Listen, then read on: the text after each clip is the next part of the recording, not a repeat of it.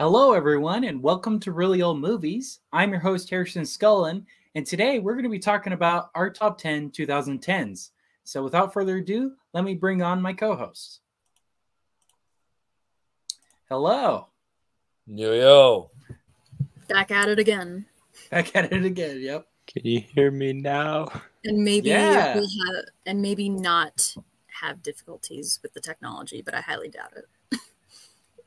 That's why we do it live, right? We do it live. Doing it live. Yep. All right. So how's everyone doing? You have a good Christmas? Yeah. Oh, yeah, that's right. It was Christmas yesterday.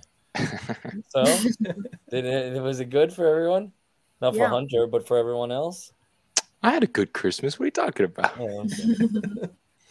It was pretty good. Got some movies. Anybody else get some movies? I got some movies. Yeah. I got the Criterion for Sound of Metal and Moonstruck, so that makes me very happy because I really love both of those movies. Oh, hell yeah. Nice. What about you, Hunter? Someone named Harrison gave me a bunch of old movies he didn't want anymore because he has the 4K versions of them and doesn't need the DVD anymore. Are you guys in the same house right now? No. Same town, though. Wait, where are you, Hunter? I'm at our parents' house. And you, Harrison? I'm at my own house. Oh, you don't? Okay, gotcha. Yeah. But we see each other a lot. We're not too far away from each other. Yeah. The Hunter's going to college this weekend. Wow. I know. I'm moving to Utah on Friday. That's awesome. With my new movies from Christmas. Yes. And you'll use your new desktop, right? That's right. Awesome. All right. Well, let's go ahead and get started with our top 10 2010s movies. And I'll be starting it off this week. So without further ado, let's bring him up. All right. So has everybody seen this film here, Les Miserables? Yes. Awesome. Yes. So I love this movie a lot. I love the music aspect of it. I think it's amazing music. This is one of the few musicals I really, really like. Second to, I guess, Sound of Music. I love the storyline. I mean, it's, very sad and depressing, but just overall the overarching theme of, justice versus mercy and redemption and all of that are really, really good story elements that, made me really intrigued with this movie and just the original Broadway musical as well. I was actually going to ask, have you seen the show like on Broadway or West End? No, I have a VHS of the original cast. Interesting. I've seen that. But you've never seen it on stage, right? No, not yet. I really want to, though. I believe it's actually going on tour, so it might be coming to a city near you. Yeah, that's correct. It actually is interesting because, obviously, the musical, one of the greatest, probably, top 5, top 3, of all time. I feel like it's like the iconic musical. Yeah, 100%. That being said, I dislike the film for all the reasons that, for how do I say this? I feel like it doesn't do it justice, and in a pure cinematic, filmmaking way. I think it's, for the most part, uninspired. I think the directing is all over the place. It's not focused. I feel like a lot of it was badly casted. I mean, Russell Crowe does his best, but he's not a good singer. No, I agree with that. Well, actually, hold on. I would like to add on to that. Russell Crowe, by definition, he is not a bad singer. He actually he's been in a band for a very, I think back in the 80s. Yeah. But the thing is, the band that he's in focuses more on folk and country, which is a more nuanced way of singing. Whereas with musical theater, it needs to be expressive. It needs to be very belty. So it was really just, he was given... he was just put in a position where he wasn't able to flourish with what his style is able to do. Right. I agree. Someone like Hugh Jackman is maybe more able to because he has Broadway training and he has been trained in classical Broadway sort of ways. So Russell Crowe is not technically singing poorly. It's just, it doesn't mesh well with the style of the music and with what the show is going for. Right. So badly casted in a way, right? Because like casting in a musical is not just looks, it's also voice, right? Yes, which is why people have thought, oh, he's just a bad singer, when in reality he was just set up to fail. Yeah, no, that Right. 100% true. And again, I think like the cast overall did a wonderful job. I just think that it was just, for me, very poorly directed. It just shot choices, editing, even the visual effects, I think were horrible. I thought we could see the CGI from a mile away. And it was very hard for me to get into, even though I cried the first time I watched it, of course. And, you know, like obviously went into the journey as a lover of the music, you know, and a lover of the storyline, and a lover of the characters, because it's the greatest, probably one of the greatest stories ever told, for sure. And it has that really helping it. But I also thought that Sacha Baron Cohen and like the Thénardiers were miscasted. So it just felt very rushed, like every scene, from scene to scene. It was very hard to really get into the emotions of it.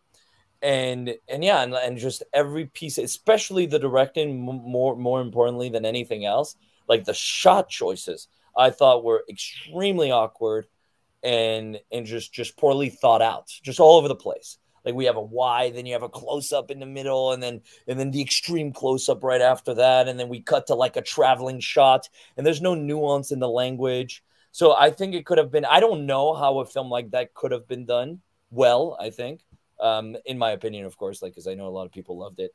But for me, the stage show, beyond anything else, it's like, it's the greatest thing ever. So to add on to that, Adrian, I think like I agree completely with what you're saying. And honestly, the movie, after watching it, it makes me more motivated to actually watch the stage show, because I've only listened to the cast recording, because it's like, okay, there are so many pieces in this film where it's so beautiful. Like I would have to say, like, Anne Hathaway's performance of I Dreamed a Dream is like one of the most heartbreaking and most powerful and cathartic performances that I have ever seen in a film, period. It resembles almost Maria Falconetti from Joan of Arc, with sort of the way that it's shot. That's a big well, no. I was saying, like, you can see that there's you know, there's an ode to sort of that style of performance that I could see, at least, you know, someone who's like brought to this incredibly low space. And that's what I was referring to. I agree. And but the thing is, when like there are those occasional moments where it reaches those really great highs, but then it's brought down by like exactly what you were saying, Adrian. And so I feel as though, it's just I think that's okay. What you just said about Falconet, like I didn't think about it, but it's true. It's true that it's, you know, like it rings echoes of it, really echoes it. And even, you're right, the way it was shot, and I will say that's the one I think really well directed scene, because it's in one take. It's in one take, right? It really it's live audio too. Of course. So then but that also, the live audio also made it so it was an interesting idea and a really cool concept. Yeah. And but actually I was I was on the set. I was working there as a PA on the show, on the shoot, right? So like I saw how they did, like, not for the whole time, but like for like a bit of the time. And like I saw like how they did the live audio and how like that idea was put into place, so on and so forth.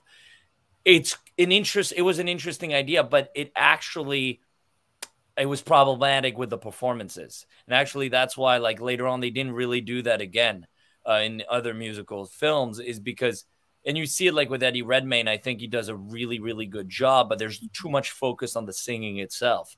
So like there's a lot of time where like it actually conflicts with the performance. I actually want to point out something with that, because it's such a complex thing for you to set up, because the mics are so sensitive. Yeah.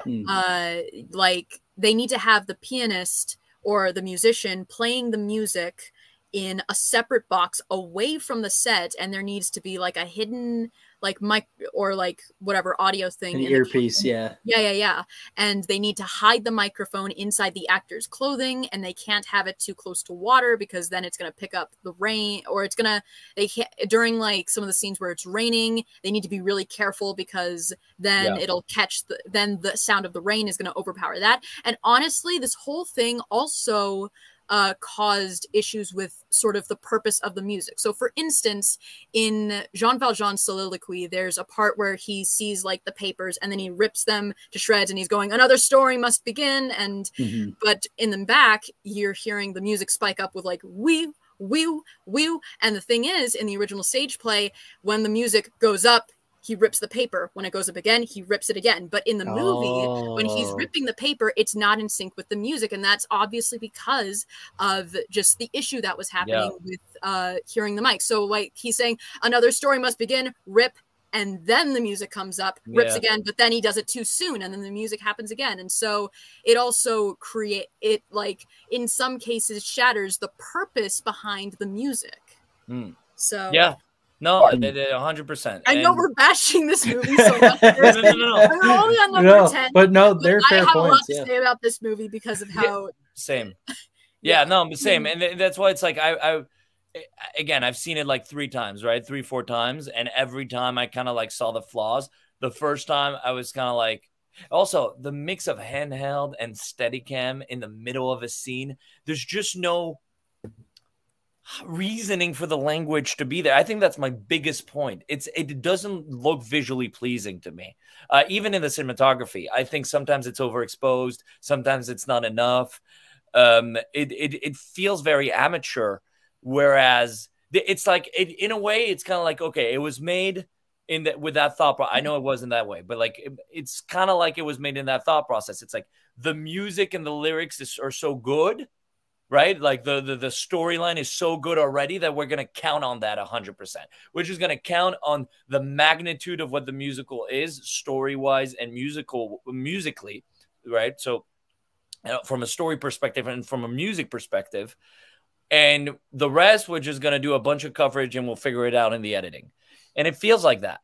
And so, yeah, I have a love-hate relationship with it. That's why I guess like this I'm is sorry we're ripping apart your movie so much, Harrison. Oh god. Sorry about that, Harrison. I just needed to point it out because it's very important. I was gonna like rant about the movie as well. I saw the stage play, probably 20-25 times. It's something that's been very, very important growing up and in general, right? And the music, I think, is one of probably the best music ever put to paper, right? And same thing with Claude and Cherbourg. They're like, they're such they're so well at composing music. Did I say their names right? Just whatever. Boublil and Schomburg, yeah. Okay. Oh, goodness, yeah. But it's yeah. So. All right. Yeah. Well, I'll add one thing, then we'll move on. We won't spend the whole thing on Les Miserables. It was really cool, though. Hunter, what do you have to say? Yeah, what do you have to say about Les Mis, Hunter? Hey, so I saw this movie one time. I thought it was pretty good. Yeah. It's a good movie. I'm like kind of blown away how much you all know about the film, because I know about this much. I just watched it and was like, this is good, but I've never watched it again. Yeah. A lot of the points that I made were from this analysis video on the film by this creator called Sideways. I would highly recommend you check it out. It's called Why the Music of Les Mis is Worse Than You Think. And it goes like, he's much more familiar with sort of the lingo of music and music theory, and he's able to really delve into it. So I took a lot of points from him. So just keep that in mind, and he can maybe delve into them probably better than I probably could. So yeah. All right. Citing my sources. Well, one don't play quick dress thing, kids. Right? I still really like the opening scene, the look down song with they're moving the ship and all that. That really blew me away, especially in the theater. Seeing that on the big screen was really, really cool. Yeah. It was just a lot of cool sets. I love the music a lot.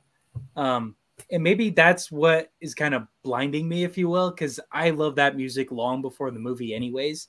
So I don't know if you remember, Hunter, our mom had the Broadway CD and we'd listen to it all the time. So maybe that's what it is. I don't know. Yeah, no, I mean, yeah, fair. But you're also entitled to your own opinion, and really, opinion is subjective. And like at the end of the day, it's just a movie. We're not trying. Yeah. This isn't like war and famine. So. No. It is worse than war and famine. So there you go. Got Bailey here saying Sideways is amazing. I was going to comment on that video. All right, so we'll move on. To appreciate my mug. Oh yeah, life is hard. I like this. I approve of this mug. Yes. So Adrian, you're going next. Number 10. Yeah, well, have you guys seen David Cronenberg's Dead Ringers? Mm-mm. That was the same movie, but in French. Sorry. That's it. That's about it. No, it's a movie you'll probably never find unless you really look for it. And actually, even if you really look for it, you probably will still never find it. But if you look really, more efficiently than that, maybe you'll find a link somewhere. It is a story of Dead Ringers is about like two brothers, two twins that that there's this how do I explain this? Like someone that like clones himself to become like it's a protagonist that thinks he's better than anything in the world, that everyone's stupider. Everyone is stupider than him. Everyone's weaker than him. Everyone's more inferior than him. And he has this idea for this grand equation that will solve, this sort of world peace. But he can't trust anyone but himself to do this. So he ends up cloning himself. And because that's the only way he can do it with a brain like his, except that the personality is opposite. And so all the friction that comes from that, from the brotherly, there's a sort of brotherly situation going on, but at the same time, he's just a clone. And there's the jealousy and the idea of like going outside and meeting people and being social, and then staying inside and focusing on the work that needs to be done, and all the conflict that comes with that. So it's a fascinating sci-fi piece. Very independently done on a shoestring budget, and it's it's very, very exciting. Also, I wanted to say, it stems from the mythos of Gilgamesh, which first Sumerian mythology, where like Gilgamesh would have a clone of his, Endiku, who would come to end his reign, and in the making create a newfound brothership, which then would be destroyed by jealousy and envy and so on and so forth. So yep. Nice. What's that? Sounds interesting. Yeah, I've never heard of this film. Yeah. All right, Hunter, you're number 10. Tonal shift. Just really quick. I wasn't distracted. I just wanted to see if I could find a link to the movie, but I don't want to download some scary things on my computer. So, but I did find it. Okay, so really quick. I have not seen any movies on my list since I've been home. So it's been over 2 years for all of them. And I feel like if I was watching more movies right now, my list might be a little different and my comments might be a little different. So, but from what I can remember, the reason I chose, or actually, my list are movies from the 2010s that I can watch all the time. I feel like that's kind of what made it that's why they're my top 10s, just because I can watch them all the time. Red, for example, is a movie that I find genuinely funny. And coming from the 2010s, it's been hard for me to find movies that I find funny. I mean, that have been released within the last 20 years. So I feel like this one should get some applause for making me, Hunter, laugh, because it's dang funny. And I love it.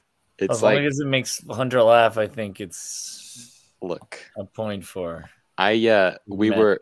I'll give an example. We were playing a board game yesterday with the family for Christmas, and it's supposed to be funny. You make little funny joke comic strip things, and I didn't laugh the entire game, and I feel bad, but it just wasn't Oh, funny. I didn't either. Okay, it just was not funny. But everybody else was like, "Oh my goodness, this is so funny." I was like, "Okay, I'm ready to leave." And I feel like that's me with like every comedy ever that's come out recently. But Red is a different story. Red makes the world go round, okay? Anyways, those are my thoughts on Red. amazing. Yes. I love that John Malkovich wants to keep killing or he wants to kill what's his name? Richard Dreyfuss's character. He's like, "Can I kill him now?" He just keeps asking over and over again. Yes. Never Maybe seen this. you've Oh, never you gotta seen it. see You it. should watch it, Haven't seen okay? it. I'm pretty sure it's a comic adaptation as well. It is, yeah, from I believe one of DC's like subsidiary comic series things. Hmm. But I mean, it's got John Malkovich, so what more do you need? I don't know. What more do you need? Bruce it's got Willis, Bruce John Willis. Malkovich, Morgan John- Freeman. Yeah. What more do you need? Nothing. And Just Hunter smile. That's all. That's look, it. look, if we wanna laugh together, we're watching this movie. So Okay. that's my take. Have you seen the second one, Hunter? I haven't. Yes, I think that one's funny too. Okay, it's got some great. Just look up like grenade scene on YouTube. Look I've up seen Red that. grenade scene, and then tell me it's not funny. Okay. Anyways, Okay, All I'll right. look that up. All right, Joe, you're number 10. Okay, so of the Muppet films that I have seen, this one is kind of hands down the best in my opinion. I haven't seen the original one from the 70s, which is apparently sort of heralded as the best usually. Probably agree with mostly that, followed by this one, but I just rewatched this recently, and it's just it never fails to bring such a smile on my face, and it's so fun, and it also was really like the first like time that like audiences and fans of the Muppets got to like experience something mainstream with the Muppets that resembled their glory days in a very, very long time. And yeah, I fucking love this movie. Yeah. Yeah. You know, and I think it's probably the last time Disney did something really good with the Muppets, because everything after that, I don't think really lives up to it. This one to me lives up a lot to the original one, because in that one, you know, it's an ensemble. They're all getting back to they're getting together for the first time. So this one feels a lot like that one. No, I've never seen it. I don't think so. I just want to add, if you're ever having a bad day, and you turn on "Life's a Happy Song" from this film, Yes. Like, Yeah. it really can cure sadness and any kind of off day. So I love this movie for that reason. Yeah. And this also was the first Muppet film to ever like actually win an Oscar for one of their songs, which was for Manor Muppet, which is Oh, yes, that's a beautiful song. So good. Yes. I love how Jim Parsons makes a cameo in that scene. That was amazing. He totally fits is it Walter? Is that his name? The new Muppet? Yeah. Totally fits that personality perfectly.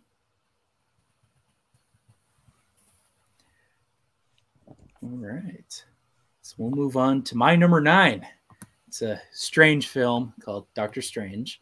This is one of my favorite Marvel movies. And the reason being, I love Benedict Cumberbatch. I think he's perfect as Stephen Strange. Because to me, he's similar to Tony Stark, but I think he's a lot more arrogant, and he holds on to that arrogance. He doesn't really change from that, really, if that makes sense. You know, like Tony, he's kind of humbled because of his weapons causing all the destruction and whatnot. With Stephen, though, it just seems like they add to his ego a little bit, right? Like, he lost his hands, couldn't really use them anymore. Now he has all these abilities and could take on, you know, these different demons or whatever they are. But anyways, yeah, I love this movie a lot. Love the visual effects. And on a side note, I was very disappointed with the sequel because it reminded me so much how much I love this one, and the second one just does not live up to it. But yeah, Agreed. if you haven't seen it, check it out. Agreed. Agreed. I agree. Yeah. In my opinion, I actually think that this is like one of, I don't know, sort of like C tier Marvel movies. I haven't seen it in a long time, but I feel like as the movies progressed, they were able to use the character more like in a way that was more like engaging, you know, in my opinion. I feel like I really got into the character with Infinity War. That's just my opinion. Yeah, no, he was great in that. I agree with that. He was really good in that. I really loved Doctor Strange. When it came out, I was like, fucking awesome. This was really good. And Hunter agrees, because I was with Hunter when I saw it. Yeah. What's that? Major and I go way back. Yeah. Way back to Doctor Strange. Way back to Doctor Strange. And the set of Les Mis. Yes. Oh.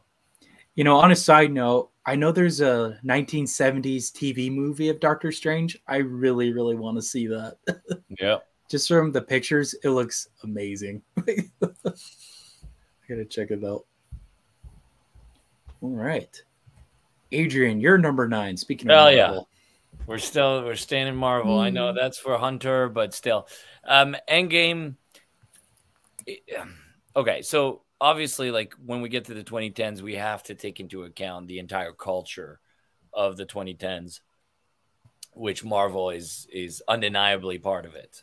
100%. Endgame is the greatest conclusion to ever franchise, pretty much, ever put to screen. Now, of course, I'm not counting the trilogies, right? I'm not counting obviously Return of the King and Return of the Jedi, so on and so forth. But as a 25-part movie of a franchise to conclude it so well with such emotion, giving you the experience of a lifetime, like in the theater. And this is when like the movie and the experience go hand in hand, right? I will judge both because they both matter in that sense. Like that theater experience was the second best I've ever had.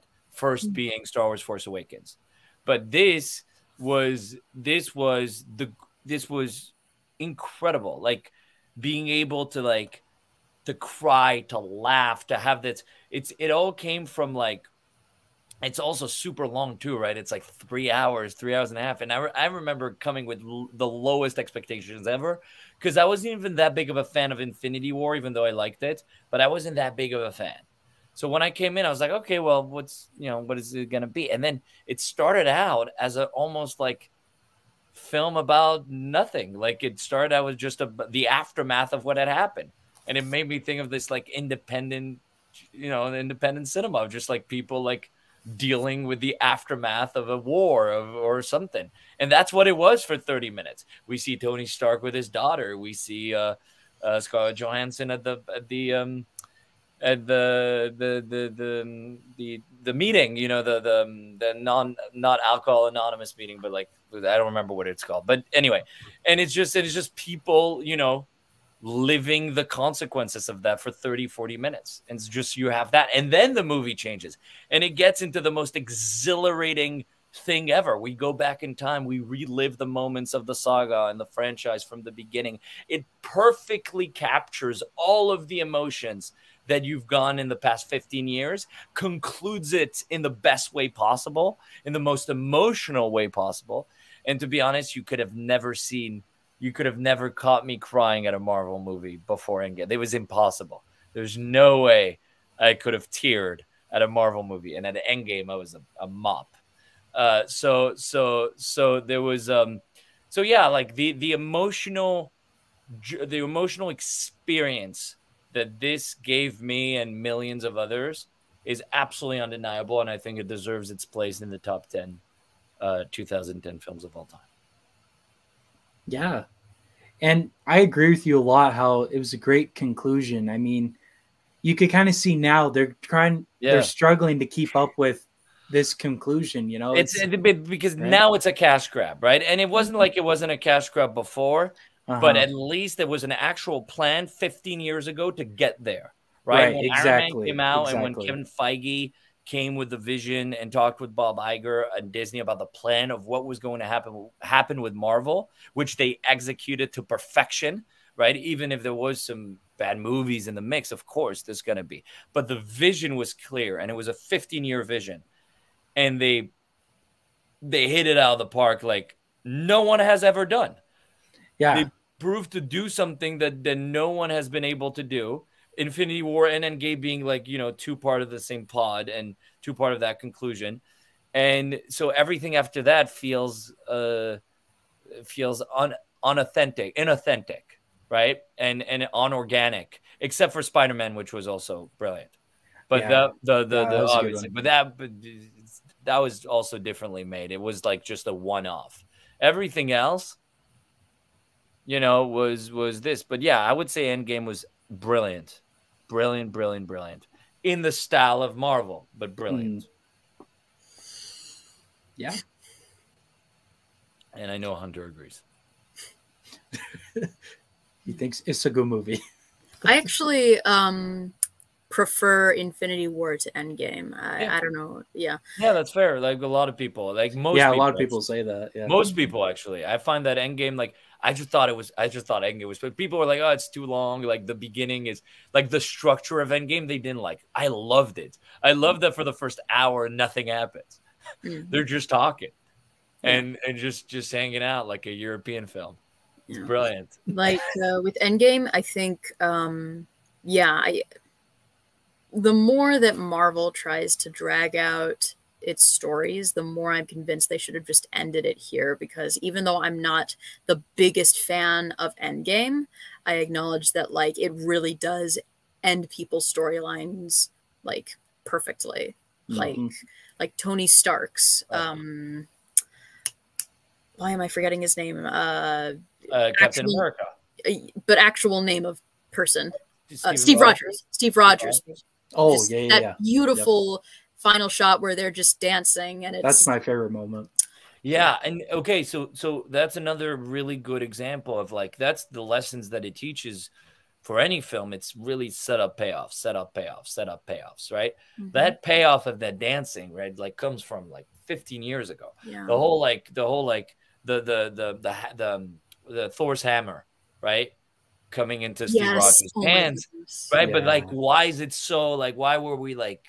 I remember I was like, everybody got up their seats. Yeah, they were freaking out, like profusely tearing up. Like, why? Like, and I think the reason why is because it's so well set up.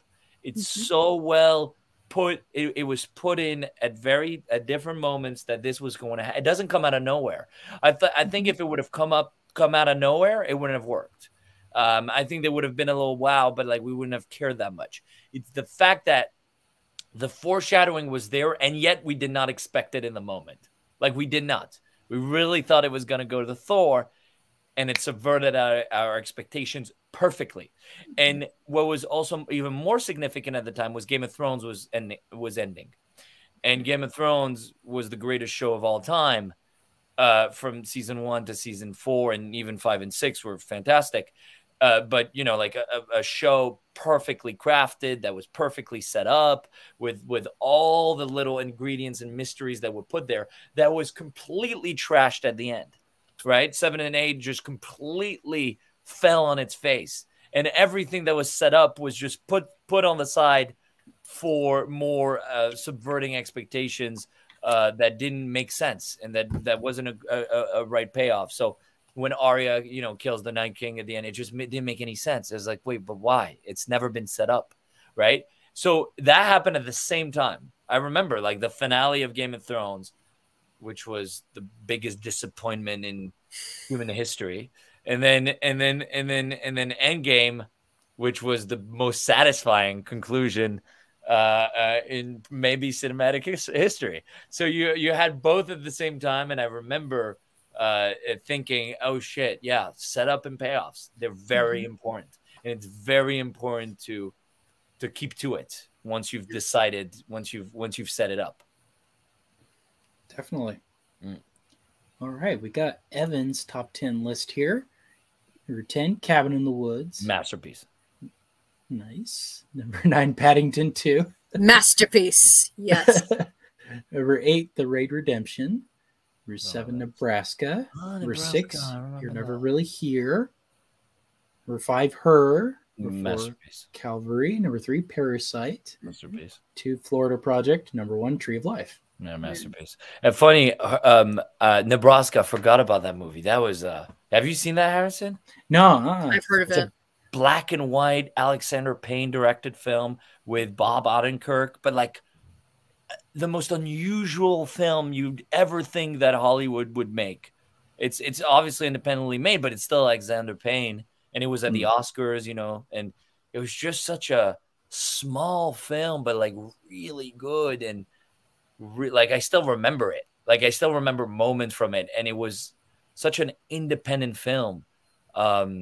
And it just, I don't know, just I'd forgotten it until you just put it. It was, yeah, just really interesting. Nice. All right.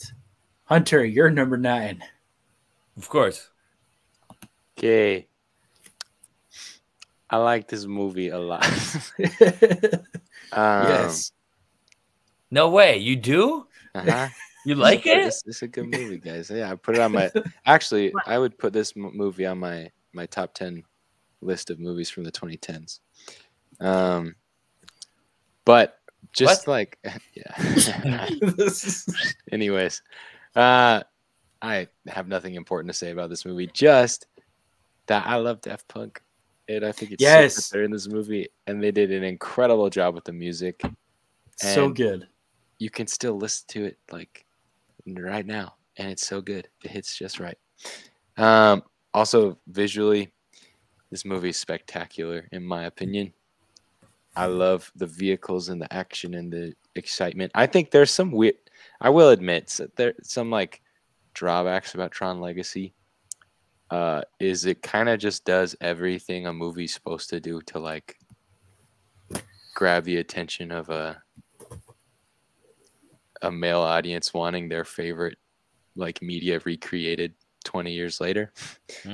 So in that sense, it's a little bit generic in the idea that like they kind of just do everything that the movie should do.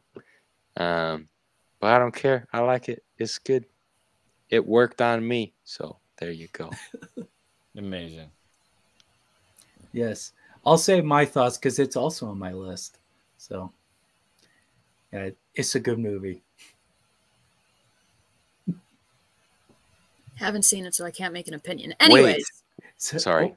Oh, just really quick. I'm so sorry. But if we're talking about like technological advancements as well, like with the first Tron movie coming out and them deciding to do, I guess they had plans to do everything white instead of black with lights, but there wasn't enough artificial light in Hollywood or whatever to generate that effect. So they went the other way around. And then they had like 3D animation and stuff, which was crazy. So anyways, like this is like where we start to see this like old recreation of people's faces with 3D animation in Tron Legacy. Yeah. And it's like, it's a turning point in like, in my opinion of like where computer generated images went. Not just in your opinion. It's a fact. Oh, okay. So just to point out that Tron did do another Tron thing, which was 100% kind of push technology. Moving from one tonal shift to another. That's a masterpiece right there. Wait, what are you pointing at? What, Hunter's picture? No, the poster that's on the screen right now. Okay, yes, okay, Ernest and Celestine. In my opinion, this is the most wholesome and adorable film that I have ever seen. Like, I'm surprised you even know, but did he come to America? Well, yes. I mean, I assume it did. I mean, how else would I have watched it, you know? Interesting. So I remember seeing this when I was really getting into like independent animation, and this one always really stuck with me, and it still sticks with me. It's just such a cozy movie, and it's also really nice to watch in the winter because it just It has that sort of vibe to it, and the relationship between the two characters is really wholesome. I think it also is aiming to be somewhat of a parody of buddy heist films like Bonnie and Clyde, except a little bit more wholesome in this case, and really is showing that just this really wholesome story of friendship. And the art style as well is so beautiful. It uses watercolor techniques in, like, I know that it was digitally animated and hand-drawn animated, but they gave the effect of it to look like watercolors in ode to the original children books that this is based off of. And I think this is a very underrated film and a great one.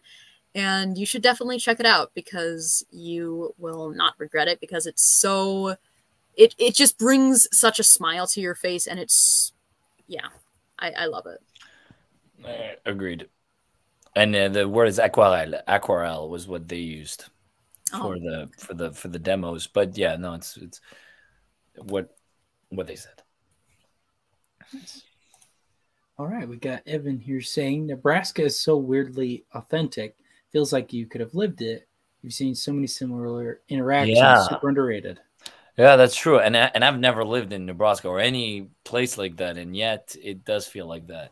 It's very, yeah. All right. So we'll move on to my number 8. Oh, yeah. A little film called True Grit. It's a remake of a 60s Western. I really love this movie because I just love the storyline overall, you know, with the girl. She wants revenge on the death of her father. She has Rooster Cogburn, played by Jeff Bridges, who's amazing in this movie, and Matt Damon. They're helping her out, moving along, trying to get the murderer, who's Josh Brolin there. And I love this movie. I love Westerns in general. This is one of my favorite ones. And I love the Coen brothers. I think they're great, you know, duo brothers and whatnot. And they really captured the Western aesthetic. Because if you watch the original one, some of the characters look like they're just people in the 60s wearing like a leather jacket. Like, it does not look like authentic Western, if that makes sense. But this one feels really authentic. Like even the lighting and the costumes and the setting, it all feels very, very authentic. Like have you seen this movie before I keep going on? Yes. Okay, cool. One of my favorite scenes is where they do like a shootout at this log cabin. So like Rooster and the girl, they're on top, and at the bottom, he's like sniping all these guys. Mm-hmm. When they go into the cabin, it's like super dark, right? Because it's just the fireplace lighting it. So I just really like that little touch to it. My favorite scene is the horse running out of steam, and has to be let go at the end. The visual there was an interesting choice. Didn't think they'd go there, but yeah. All right. What about you, Hunter? Wait, where did they go? I don't remember. With the horse running out of steam? Yeah, at the end. Remember when it dies? Mm-hmm. I just don't remember what it looks like, but it's a very bluish, purple almost. It was a very interesting lighting. I just remember it being. I like the movie. I'm not a big fan, but I liked it. And I just remember it was different than just normal night. So that like kind of struck me. Yeah. Like I remember, you know, one of those things that you'll remember, you know. Mm-hmm. For sure. It's definitely a movie I paused a few times when I watch it just to like stare, just because there's one specific shot where they're coming up into the snowy woods and there's just like all these tall black like oak trees that don't have any leaves anymore because it's cold. And there's a body hanging. Oh, yeah. And I don't know why, but it's like a really far away shot. Like they're still coming in, they're introducing this like new set, this new area. And like it always just gets my brain like all excited to draw. So then I paused it and would start drawing and then forget I'm watching a movie and then go back to watching the movie later. Hell yeah. I like the bear guy in that scene too. I don't remember. He's like a dentist, so he wants to collect the teeth from the dead guy. It's kind of crazy. No, that's Little Shop of Horrors, Harrison. Right? You sure about that? Mixing up movies and genre. You're getting confused, Harrison. No, I swear there's a bear guy. Anyways, how about you, Joe? Have you seen this movie? I haven't, and I haven't seen the original one either. I have a lot of interest in the original as well as this one, so I do intend to watch both at some point. Nice. Well, they're great watches, especially if you're not super into Westerns. They're kind of good introductions to it. Yeah. All right. Go to Adrian's number 8.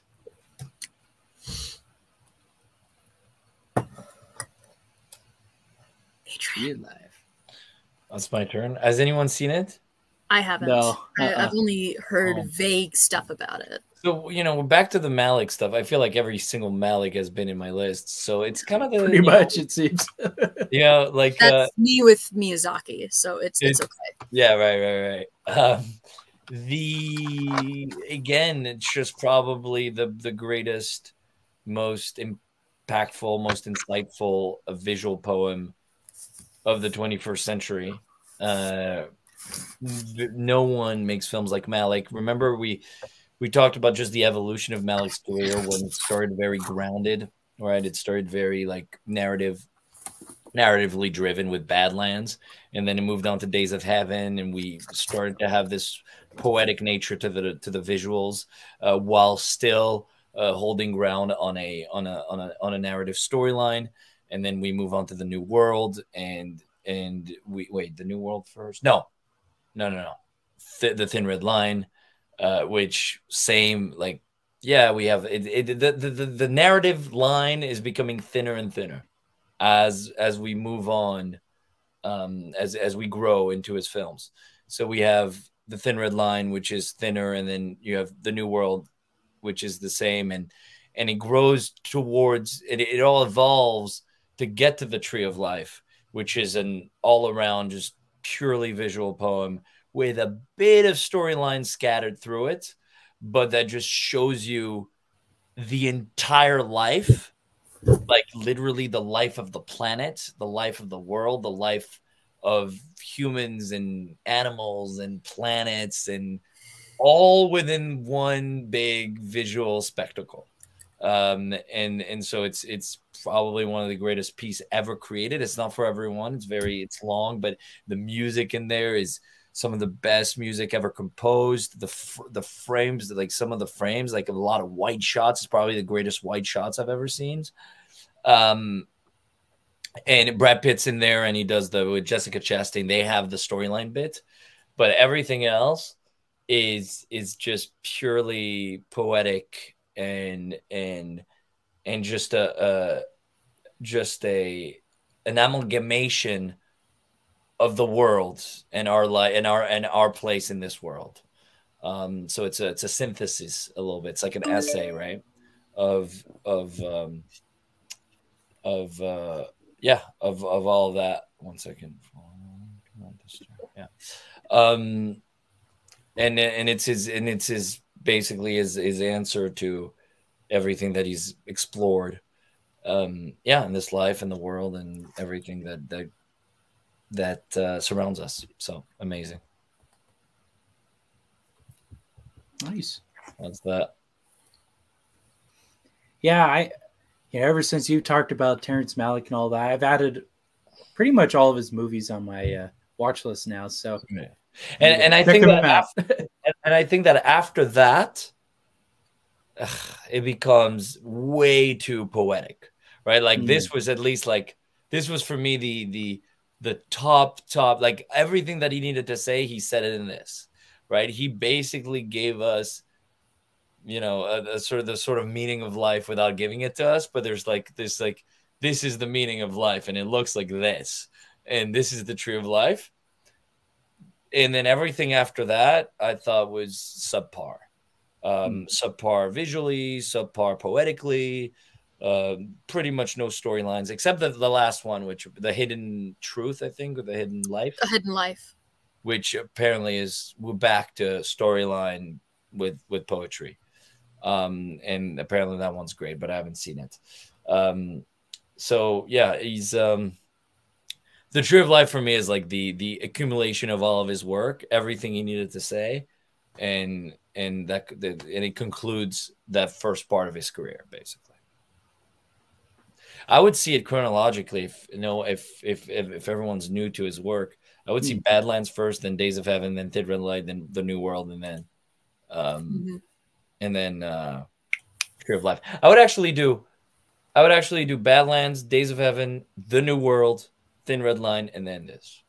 I think that's a better, that's a really, really, because you slowly go down the spiral of like, it slowly gets you into like full poetry, just like Fellini does the same thing with his career, like very grounded and then very surreal.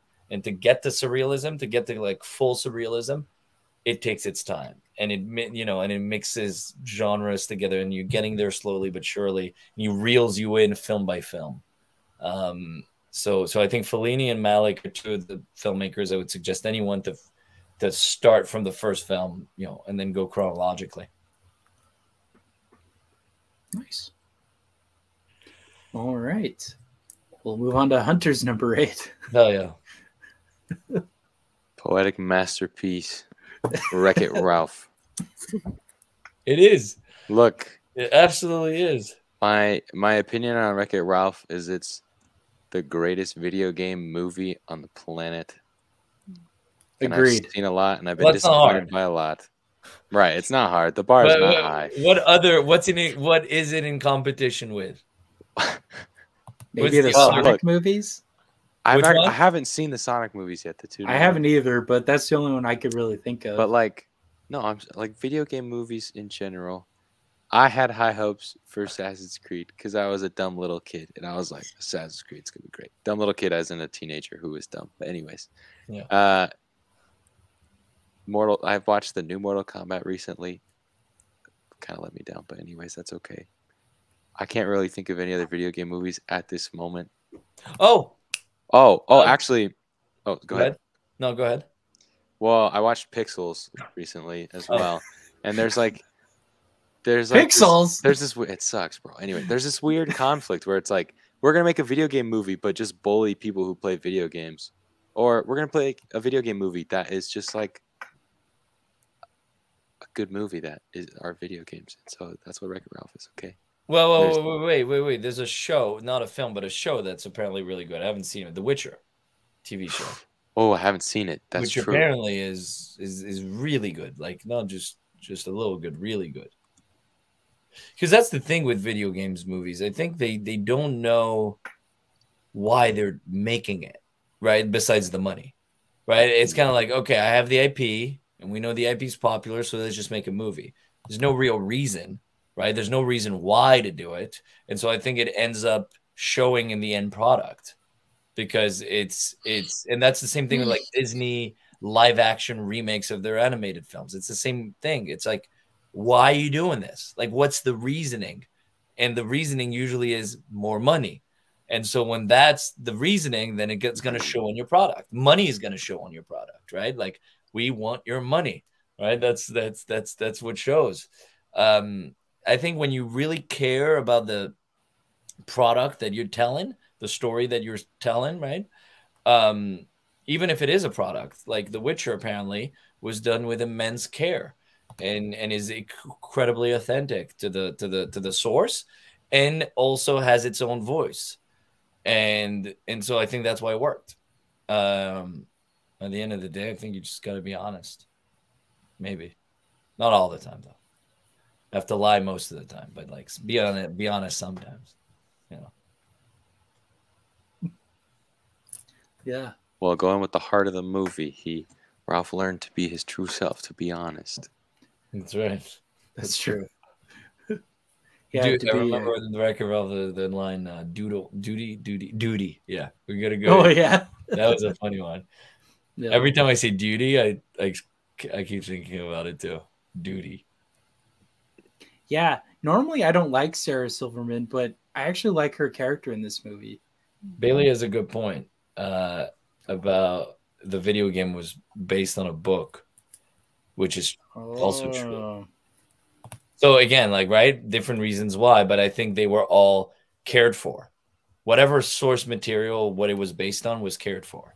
It's kind of like Les Mis, right? Based on a book, right? Mm-hmm. Like Yep. the musical cared for film for you, Harrison. Yes, for me, less. Right. It's always the reason why you do things, right? Mm-hmm. Do you have a reason why? You know, Hunter. You can ask. You know, Hunter has a reason why he does anything. It's always the same answer. For pleasure. Money, pleasure, pleasure for pleasure. For money. What? Yep. What do you think of the second one, Hunter? Whoa. We don't talk about it. Look, Wreck-It Ralph is a wonderful, beautiful movie.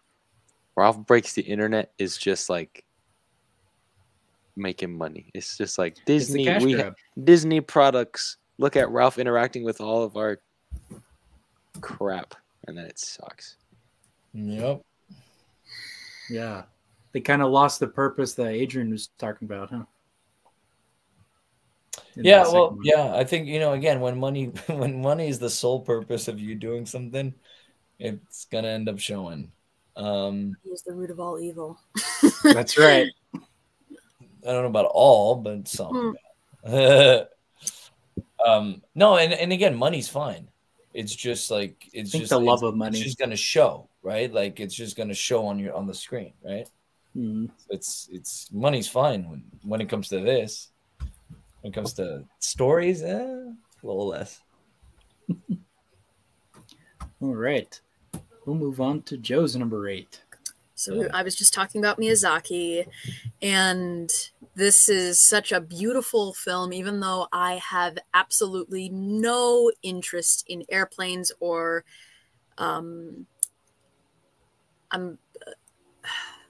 aeronautics. I think I'm saying it right. But it's just a beautiful story that illustrates the confliction that happens when you have this passion of yours that you have to follow, but you also have these strong connections to others and sort of being able to figure out what really matters to you, you know? And apparently this is the only film that Miyazaki said that, like, only film of Miyazaki's that he said that he cried when it was showing. And yeah, I definitely feel like this was originally sort of seen as his swan song before he retired, until he backed out of retirement again 4 years later, but that's besides the point. But if this were his last film, this would be a great last film, in my opinion. I think, yeah, it's beautiful. It's tragic. The ending gets me choked up, like, almost every time that I watch it. And it should have won the Oscar for Best Animated Feature over Frozen, and I will defend that 24/7, 365. Obviously. Of course. It's not even a question. Yeah. And I'd like to add that this was nominated the same year that, like, Ernest and Celestine was also nominated for Animated Feature, and both of them would have been much better films than Frozen winning Best Animated Feature.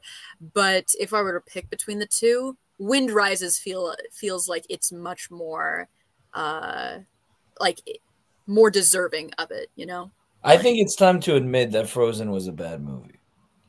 No, it is a bad movie. I think it's time to admit it. Okay, I will say that, okay, I don't think it's a bad movie. I think somehow the marketing was able to make people, or like, I don't know what it was. I think it's a bad movie. No, I just think that the hype surrounding it, and somehow the advertising was able to convince people to watch it over and over again in theaters, and it became the highest grossing animated film, that it somehow convinced us that it was this amazing movie, even though like a few months later, though it was a bad movie. Even though later on people realized it maybe isn't as like, I just think that the movie is all right. You know, I feel like really the only elements that are phenomenal is really like with the music and animation. But even at that, I feel like the music has been played out so much that it's hard for people to like enjoy listening to it. That's fair. I think that, but when I watched it, I was like, ugh, like what? Like people were legitimately saying that Frozen is the Lion King of this generation. No, it's not. Frozen isn't even in the same league as Lion King. No, Moana is 1,000 times better. Like, I'd agree that Moana is a better movie than Frozen. Totally, way better, and better music, and better songs, and better all that. Yeah. But it's that money thing again. They sold all those toys. Here's the thing with Frozen. I actually think it was done with care. I actually think that whoever came up with the story was into it. I just don't think that the execution was as nowhere near as good as people said it was. And even the twist at the end with the boyfriend being that, Hans, just so many things. Like I don't think Olaf was a great side character. No, I don't think it was like, I think it was a big risk. I mean, this was at a time when Disney was not doing too well, and they were struggling actually with finding, and they were doing original content. Frozen is an original content. I mean, they were doing that with Pixar's help. John Lasseter and Catmull would go to their writers' rooms every time they would do a new movie, and they would bring in the Pixar brain trust. And it took a while for them to get back on track. I mean, The Princess and the Frog came out, Wreck-It Ralph came out, which was obviously really good, and did some money, and that was good. Bolt, which was okay, it was getting there with Hannah Montana, Miley Cyrus, right? And it was getting there. Like they were getting to get better. They were getting better and better. Zootopia was the big one. Zootopia was honestly, like people were sort of seeing that, like when Disney was releasing stuff like Princess and the Frog, Tangled, they were starting to get back to their roots with like making good quality films that most people really loved. And I feel like with Frozen, that was the first really big, huge hit, and followed by Zootopia. Which Zootopia I find 1,000 times better. Yeah, it still amazes me that like Frozen got that popular when there are such better movies released in that same decade. Like you said earlier, Zootopia, Tangled, like Tangled is better. I even liked, and that was at a time when Pixar was starting to have their flops, or at least like with Cars too. They're like no, even Cars. No, I think well, it started with Cars 2. That's true. It started with Cars 2, but then Brave came out, and that was really good. And then The Good Dinosaur, which I liked, but I know that everybody hated it. I liked it. I haven't been able to get through it. But it's everyone like that. I liked it when I saw it. It was on my birthday. I don't know. Maybe I know it's not as good as I think it is, but I liked it. But The Good Dinosaur lost money, right? So that was the first Pixar flop. Correct. Ever. So as Pixar was losing some steam, Disney was picking it back up. So I think when Frozen came, it came at the right time. People needed this, and they needed a princess to look up to, and Elsa was that, and I think that was the but again, it was very original, and I don't think it was done just for the money. And again, nothing was a sure thing, and it's certainly not that. But they were going back to their roots. They were doing a musical, which they had stopped doing for a while. Wreck-It Ralph was not a musical. The Princess and the Frog, I don't think was a musical. Princess and the Frog was a musical. It was? Yeah. Was it? Okay. So it was a musical. But like they were going back and forth.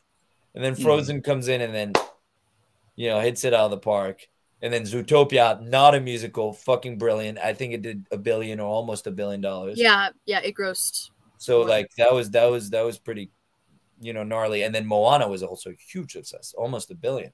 So, that's the rise back, Disney rising back on track.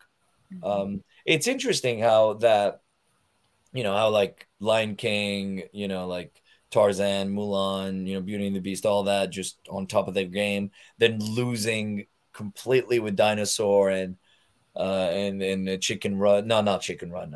Chicken Little. Chicken Little, yeah. Yeah, it ebbs and flows if you look at the history of Disney. Yeah, they're just up and down. Yeah, we're getting a bit of a sense that now Disney's going to like another maybe slump. So that's interesting because what was the last? So Hunter was saying that. No, did Hunter say anything about? No, maybe not. About the last Disney. Oh no, yeah, because he was talking about Wreck-It Ralph. So Wreck-It Ralph 2 was like the last thing that came out. No, that wasn't the last thing. I think Frozen Disney 2 was the last big Disney movie. Was that the last movie? The last Since when? Really big Disney movie. I'm not Pixar. Who did Encanto? Oh, that's right. That's Encanto, which I thought was terrible. Yeah. So, I didn't like Encanto either. It's okay. So Encanto. I watched it in Spanish. But again, Encanto I thought was terrible, but it did really great. Right? Like it was viral on TikTok. From what I heard, it didn't do the best when it was in theaters, but it really did well when it went on Disney Plus. That's when it really gained an audience. Correct. And the virality on TikTok really hit it out of the park. Which is very crazy for a movie that's missing a third act. And a villain. But anyway. And we also can't deny that the pandemic has definitely had an effect on movie studios and films. And that 100%. Likely is a reason as to why Disney is kind of in a bit of a rut right now. So, like, we cannot deny that. Like from someone who works in a movie theater, like, there's hardly as many people going to theaters now than when they were going, like, before the pandemic. Like, yeah, I can attest to that. So. Yeah, that's fair. That's very fair. Who is? Anyways, anything else about the Wind Rises? Beautiful movie. Anyone have anything to say about it? I haven't seen it. I haven't finished it yet, but when I started watching it, I know it's bad, but anyways, when I started watching it, I like ran downstairs to Harrison because they were visiting, and I was like, "Bro, look at how pretty this movie is," and we were just like staring at the train. Like in the very beginning, they like get off a train, and there's like the whole city's like smoking and whatever, and people are running around, and it's just like, whoa, very pretty. Also, just to add something really quick, I feel like Elsa as like this princess is not gonna go away anytime soon. No, because like just in my experiences in Mexico, it's like every street corner, every Halloween, how many little Elsas do you see walking around on Halloween? But also like every street corner had these like little Elsa toys that just said "Let It Go" on repeat when you click the button, because it was just, like that's all they programmed. They just let it go at some point. Just let it go. No, but like, oh my goodness, like the amount of merchandise, like whether it was like homemade fake merchandise or still like current. Like, well, that's the thing. Frozen is such a success with merchandise that it's separate from Disney. Like the thing is, Anna and Elsa, they're not even considered the canonical Disney princesses because of how successful the Frozen films are.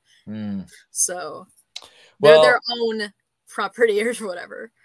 Nothing is as good as Frozen on ice. So, okay. Let's move on. We ended up talking about Frozen a lot more. Yeah, we're going to be here for the next 3 hours. I wanted to bring a light to the Wind Rises more. Go see it. It's beautiful. Yeah. Moving on. All right. So we'll move on to my number 7, Tron Legacy. Yeah. Same with Hunter. I love the Daft Punk music. Love the visual effects. I was a fan of the first one too. You know, I was like 10 or 11. No, I was 12 when this movie came out. So I was like the perfect demographic for it. You know, awesome visual effects, the characters, the music, all of that. I really, really liked Olivia Wilde. Yes. When you're 12 years old, right? Yeah, it was the perfect movie for me when I was a kid. Like I said, I love the original one as well. Really loved the you know, just the visual effects and that, but the storyline too. You know, I love the users and the programs, you know, fighting each other and all of that. I don't know. It's just really cool storyline. I wish we could get a sequel. I doubt we ever will. I don't know if this was really that successful, just overall. So, but I really hope they do something with it because I think it has a lot of potential versus a lot of other sci-fi properties Disney has. I think this one deserves more attention. I don't know, but yeah, love Tron Legacy, love music. Yeah, it's great. Beautiful. All right, so we'll move on to Adrian's number 7. Hell yeah, that's Joe's favorite. I'm waiting for her to come back. For them to come back. Never heard of this one. I'm multitasking right now. I'm trying to eat dinner as well. So yeah, but this is your movie. French Belgian coming of age horror drama film. Hey, what's the difference between a movie and film? What the? Some people are like, this is a movie. Other people are like, well, yeah, this is a films is serious. Film is a film. Ah, film. Ah, very good. Wait, Joe, have you seen this or no? No, I have not. I've seen the poster for it. Okay. It's pretty. Okay, so this is the craziest film you'll see in. Well, it's made, you know, by Belgian, French, so it's obviously crazier than anything that will come out here. But this is about cannibalism. It's a coming of age. It's a coming of age story within cannibalism. In high school. Like sort of like Bones and All. Yeah, exactly. Bones and All was inspired by that, but that was the first one to do it. And the film director is a woman called Julia Ducournau, who is my favorite female director, or one of my. Have you guys seen Titan? It's a new movie that came out. I've heard of it. I've heard of it. Won the Palm. Same director. That was her first film, so that's a first film raw, and it's a masterpiece. It's a perfect film. It hits all the notes that you did. Well, yeah, but it's weird and odd, and it's unexpected, and yet follows such a perfect structure that it's very accessible, even with the subject that it deals with. She's a genius, and she will push the boundaries and push the envelope of cinema. And Raw is unlike anything you've ever seen. So, yeah, think coming of age story and cannibalism, and you have Raw. Think of it as a merge between Titan and Bones and All. Is that accurate? Correct. Yeah, yeah, sure. I haven't seen Bones and All yet, but I imagine Bones and All is actually really great. I'd recommend it. So cool. Yeah, I love it. I love that movie so much. I'm going to see it, but yeah, there's like, you know, like, yeah, it makes you want to be a cannibal. I think, you know, like, it's really, well, I'm sold now. It's good for, you know, it's really good for Hunter. It's really good for, I mean, yeah, it's just it's brilliant. It's brilliant. It's simple too. That's the crazy thing. It's very simple. It's not like even the filmmaking and everything. It's very simple filmmaking. It's not, but what's in front of the screen is fascinating. There's not crazy setups or anything like that. It's actually filmed in a very regular cinematic way, but the content is fascinating and it's extremely risky. It's crazy. It's crazy. No Americans would ever dare to do it and would never be even able to do it. There's no way any studio in America would have financed this. No way. No way. And yet, it's not that crazy. It's not that gory, or it's not that, you know, it's not Salo, you know, or it's not a snuff film. It's not anything like that. It's still very elegantly made. Elegant cannibalism. Big fan of cannibalism. Big fan. So what are you hungry for then, Adrian? Well, I still don't understand why we don't eat our dead. I never understood that. That for me is something that makes no sense. I mean, it's wasted meat if you ask me. But you know, to each their own, I guess. YouTube's gonna flag us now and take down this video. We're gonna get banned. You're gonna ruin Harrison's YouTube career. I'm sorry, Harrison. Yeah, it's my fault. Just blame it on me. Yeah, Tarana Cinema, block everything. Right. Yeah. Seriously, like, what the hell? I'm sure we taste so good. I'm sure we'd be like super healthy. You know, it'd be healthy, I think. I think there's studies that were made on that. Like, it would be healthy. It is cheaper than burying us, so. There you go. There you go. Like, what are we doing? Seriously, it's cheaper, it's healthier, you know? Yeah. Oh, here we go. Bailey says there's been a rise in cannibal media over the past half decade or so, especially the last couple of years. That's true. Yeah, Bones and All, Raw. There's like the new. There was also like there was this Cannibal Society that was out there that they documented recently, where they like explain like once, but they don't like kill obviously live human. They don't kill people to eat them. They wait, you know, till they die and then they eat them, you know. And so in a way, it's kind of nice because it's like then they become a part of you, like right, like their memory, you know, their flesh is inside of you. There's something about that, but even though it's gonna shit it out anyway. Anyway, all right. Dude, are you like friends with Army Hammer or something? Yeah, I know. I wish. No, but Army Hammer's different. I think he wants to kill people. I think he's into life. No, like alive people. No. He's into that in that sense. I don't know. It's some clandestine weird stuff. We're going down a really weird rabbit hole, so maybe we should move on to the next one. Moving on. Hunter, you're number 7. All right. Unfortunately void of any cannibals, the film Super 8, the movie. I think that like this movie is a little bit significant for me because this is when we started like purchasing digital movies and like having Vudu store all of our movies or whatever. So like anytime we went on like a road trip, I'd pull up the iPad and the only thing I could watch was Super 8. So I watched it a lot. And for that reason, I like it a lot. And that's all I got to say. It's amazing. Good. Just a fun kids go on an excellent adventure. Save the day. Pre-Stranger Things.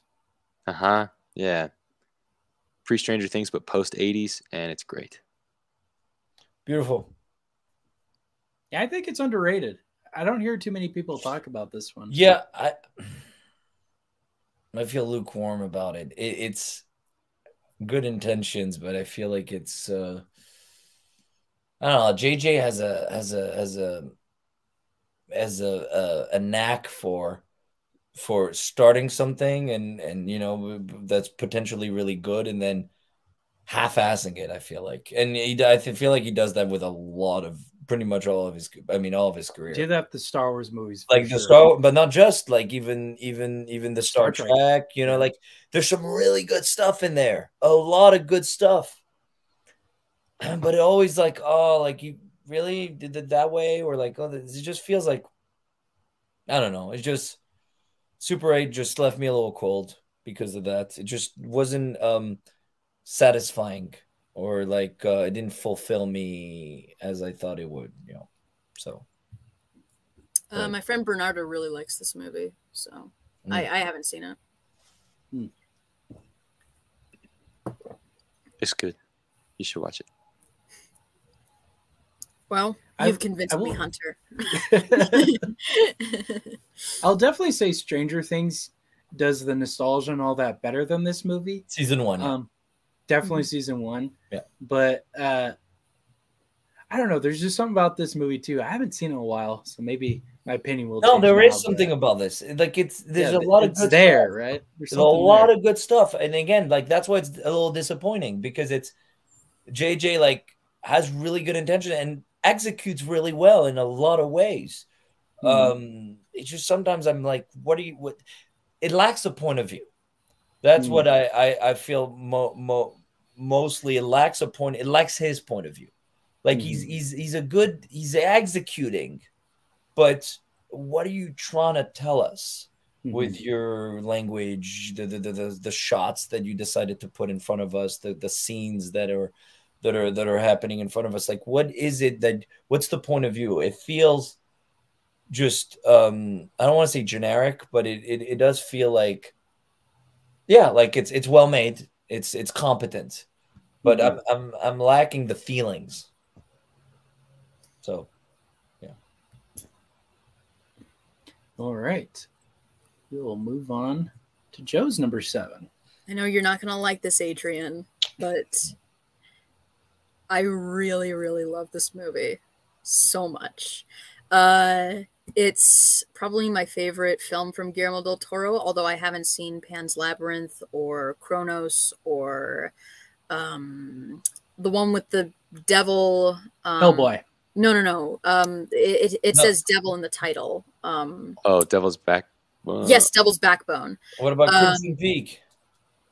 What? Crimson Peak. That's the best one. It's the best Guillermo. Okay, go. I think it's I think Del Toro, he's aware of how fucking weird the concept is for this fish man to and this mute woman to fall in love.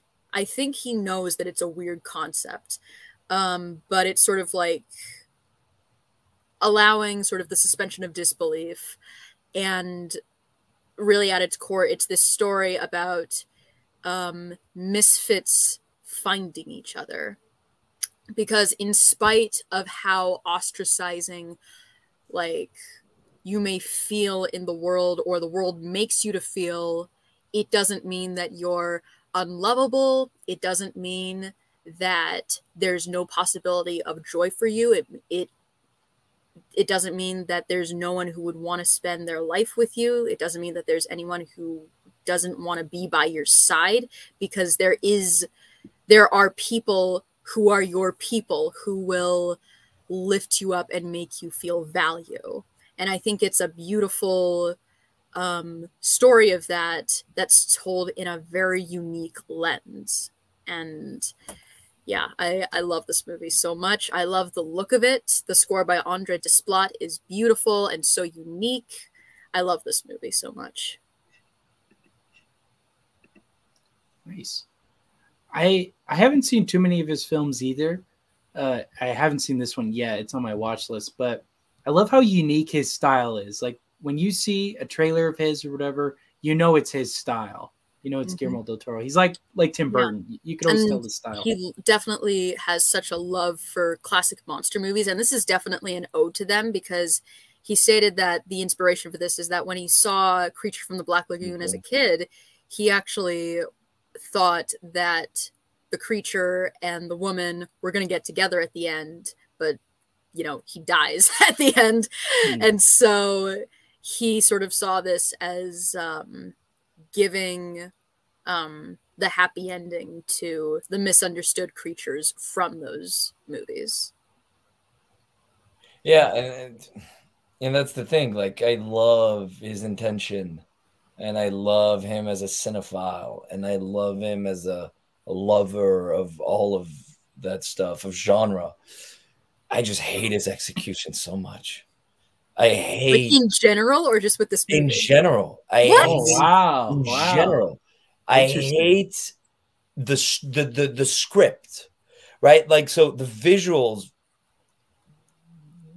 nothing really to say. It's all really, especially, it's incredibly inventive, incredibly imaginative. The character design are all great, all amazing. The story, the script, the dialogues, the way people talk to each other, the scene work, I think, is absolutely terrible. So it takes me out of it immediately. That's my problem with Shape of Water. It's all stereotypes. It's all the villain. Michael Shannon is a stereotype of a caricature of himself. The mafia, the mob that are coming. It's all, for me, script-wise, amateur level, with incredible and imaginative visuals, which is why it makes it so frustrating to me, because of course, a concept like Shape of Water I would love. I'd be the first one in. Are you kidding me? It's fantasy. It's an ode to the monster films. It's exactly, you know, a fish, a person, and a woman. I would be the first one to throw my money at that concept. Are you kidding me? Especially during that when they have that sex scene in the. Well, I don't want to spoil it, but it's brilliant, and it's brilliant in concept, and brilliant in idea, and brilliant also risk taking and all that. Nothing to say. And again, I love him as a real film lover. So when he talks about film, I listen with open ears. It's incredible. I just hate the way he tells the film, when the way he writes the script and the way it's put on screen, which for me then is a waste of incredible vision and incredible character design. Pan's Labyrinth, same thing. The only thing I accept is Crimson Peak because one, the Bailey said it perfectly. The production design of Crimson Peak is impeccable, modern made Gothic romance at its finest, right? So 100%. But and the storyline of Crimson Peak is also very streamlined. It's all very thin. So a lot of people could roll their eyes at the storyline. But I don't know. I guess the production design, as she said, in the aesthetic was so well done and so pleasing that it got me into the world, and I didn't care that much that the storyline was a bit simple, right? It was a bit too easy. I ended up really liking it, and I love that. I ended up loving that film. But everything else, it's just every time there's always a problem. It's like I come in, I have high expectation. He has an incredible style. I love the trailers. I love all of that. And I come in and I'm just disappointed because the story brings me to a very amateur level. Again, especially with the script work. The Shape of Water, I wanted to love this so much, but every time it's like cliche after cliche after cliche. And then the dialogue is just very poorly written for me. So that's my problem with it. But again, I know so many people love it, love him. You know, I'm in the utmost minority when it comes to his work. You know, people just see it and don't see the same thing I do. So now I know how you felt, Harrison, at the beginning. Right. And again, minority here. And yeah. I want to love his work so much. When I heard Pan's Labyrinth score at the opening of on Apple TV, when you click it and there's like the menu and the score comes in, I said, okay, that's it. I don't know how I'm going to be able to watch this. I'm going to cry from beginning to end. It's going to be the greatest film. It's the character plus the music. There was no way it could go wrong. But then it's like, oh my God, really? And even the story is not even that interesting. Anyway, but that being said, I agree with everything Joe said about Shape of Water, like the misfits, the idea that just the everything that came from intention and like I want to talk about that movie the way Joe talked about it. I really do, but unfortunately I can't. But yeah. Well, you alluded to this earlier, Adrian, but I hate it when people just equate this or just think it's just the fish fucking movie when really it's so much more than that. Of course. And all of what goes into it, like it's a true love story. I just think it's a very the love just yeah, but produce, have you seen The Orphanage? No, I have not. Let me see. No, I don't think I have. And that's the thing with Del Toro. It's like I always give him. There's always, okay, let's watch the next one. Ooh, that looks interesting. Holy shit! Made by. You didn't love Hellboy though. Hellboy's so good. No, do you mean the wait? Ron Perlman. Even as someone with the red creature. Yeah. Yeah, I saw that as a kid. I don't know. Maybe it was like, yeah. I guess even as someone who loves Del Toro, I am not the biggest fan of Hellboy. Oh. Yeah, I don't know. It's again for me, it's Crimson Peak. Crimson Peak. There's an incest storyline in Crimson Peak. Obviously, big fan. But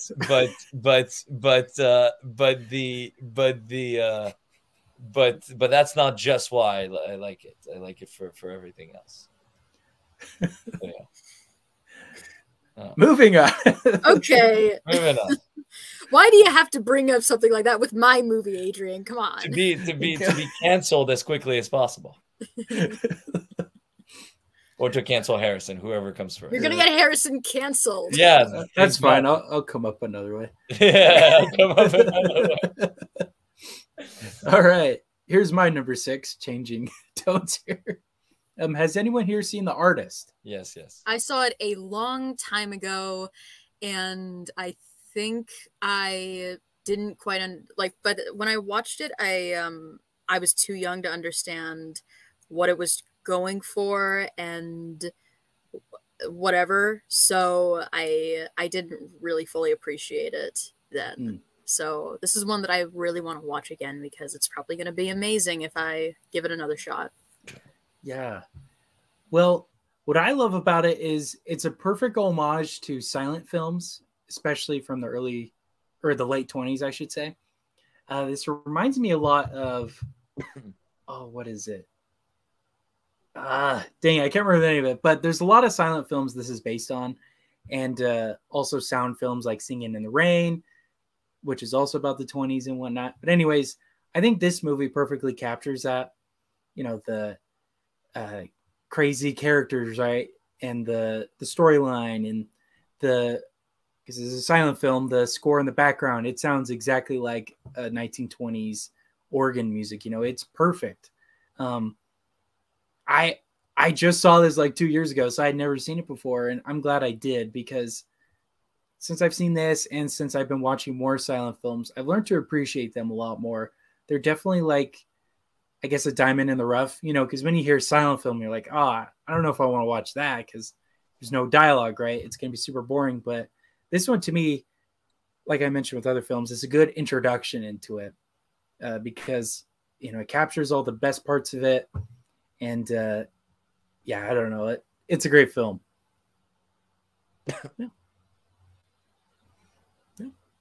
Yeah, it's very good. I agree. Mm-hmm. Now, what was it in competition with for Best Picture? I don't remember because I don't remember, but it won. Yeah, I remember it won, but hopefully it deserved it, right? Because I really like it. But yeah, it's good. It's very good. I don't remember much of it, but I remember liking it when I saw it. Mm-hmm.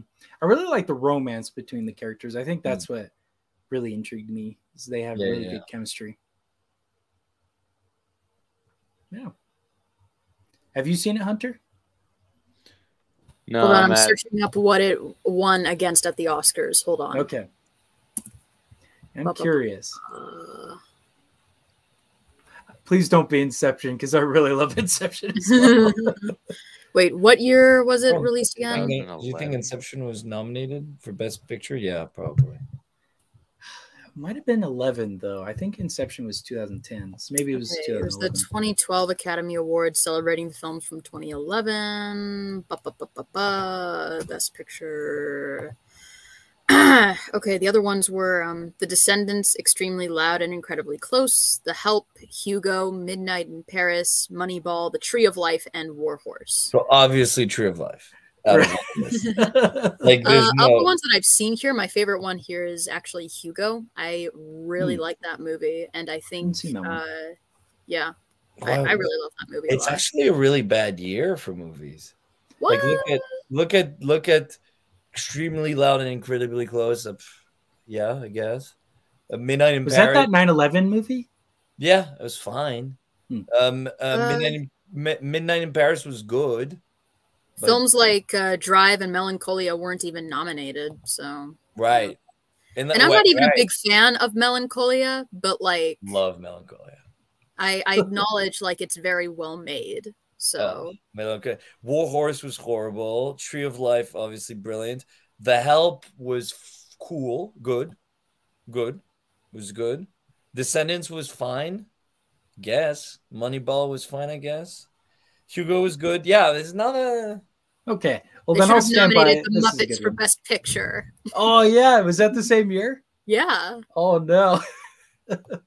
Well, I'll stand. We can all get upset at this lineup for Best Picture. Yeah. So in that sense, I can kind of like, I know that there are some people who are not the biggest fan of this movie, and they're upset that it won Best Picture. So in that sense, when you look at sort of the lineup and just the output of films from 2011, it's kind of like, okay, I can, it's whatever. That kind of makes sense considering the year and the lack of certain films getting attention from the Academy as they usually do. Yeah. Yeah. Well, we'll move on to Adrian's number 6. Boom. It's not Inception, but it's close. So everybody's seen it, obviously? Yeah. I have not seen it. Oh, no. No, this was, again, one of those experiences that you come out of the theater and you've seen something special and something that will stay with you forever. The emotions, again, that was brought in this film, and I'm not even talking about the storyline mainly. Like, the storyline was really good and extremely enjoyable and all of that, but the atmosphere, right? Like, literally, the music with the visuals, the moments of silence, the fourth realm at the end in the black hole, visualizing what space could actually look like. Pretty much all of it with practical effects. The notion of time and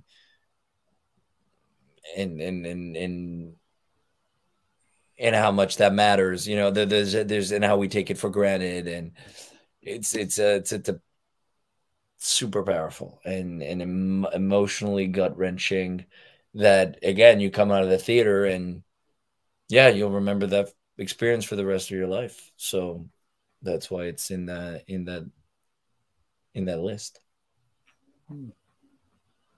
Yeah, Nolan had some really good movies in this decade, and I agree with everything you said too. And I think Matthew McConaughey really blew it out of the water. I was very surprised. I was used to him in rom-coms, so it was really cool seeing him in a different role. Well, he was in Mud first. Is that what it was? The Mud was the switch. Dallas Buyers Club as well. Okay. That was like Inception, same thing. You came out of Inception, you don't know what you watched, but it was special. Mm-hmm. It was important somehow, and you'll remember it till the end of times. So that was a very special moment. Again, a big theater, a big personal theater experience. Mm-hmm. Yeah, it's interesting how 2010s are mainly theater. Well, no, actually, it's not interesting. It's normal because it's our generation. So obviously, the theater experience will have a play and a say in where it stands in our list. Right. As opposed to like the 50s or the 60s where we didn't have that experience. So it makes sense. And it makes sense that we have, that we mix the two together, what we thought of the film and how we experienced it. Yeah. All right. So we'll move on to Hunter's number 6. Okay, really? I'm gonna change my number 6, guys. Really? Okay. You want to pick a fight with me, Hunter? Because I will. I will not stand for this. I will not. It's a terrible movie, Hunter. That's kind of why I don't want to keep it. Because I was thinking about movies that I can watch all the time. Okay. You can watch that all the time? But what I realized, thinking back and pondering, and also getting flamed by a friend of mine when I showed him my list. Yeah. I remember you telling me that. I actually listen to the music very frequently. I adore the music in this movie, and I've listened to that music a bajillion times. But I've only seen the movie like twice. Joe, please don't. So I'm changing my number 6. Is that okay? Yeah. I just don't have a photo for it. You're not going to put the picture of it, but put on your. If you want to avoid here we go. My wrath, I think that's probably a good pick. And I don't know. I think I can. Choice on your part. Okay. You all ready? Are we ready? Have you prepared yourselves? I mean, if we're to give one nice thing about it, the animation is really good, but it's everything else is all right. I think I give it a 3 or 3.5. Yeah, I don't remember what I actually haven't reviewed it yet, but everybody, maybe like a 2. this is the official number 6. Jack Tom Reacher, Cruise, yeah, Jack that's a good one. Reacher. Oh yeah, Yeah, that's a good one. it's better than this. It's okay. The main reason why I've seen this movie like 5 or 6 times. I know nothing about books or whatever, of specifically with Jack Reacher and its history and whatever. I don't know anything about that, so I don't care. However, and like Tom Cruise, I got a love-hate relationship with the man. Mostly love. He's pretty interesting. He's but, awesome. Like I hate that all I say is, I visually like this movie a lot. But Jack Reacher, just visually, is so beautiful. I love this movie. I just like, you can pause it. You can, so good. Okay. And it's slow and it's quiet. There's not a ton of, if you compare it to the second Jack Reacher film with Tom Cruise, that film is just Spy Kids and it stinks. Spy Kids is better. Okay. But the first Jack Reacher, it's like, I don't know. It's not like bogged down by dialogue and things. It's like, oh, right. Things that I like the sniper scenes. They're really cool. The sniper scenes are sweet, okay? And you get all this cool animated gun barrel crap going on.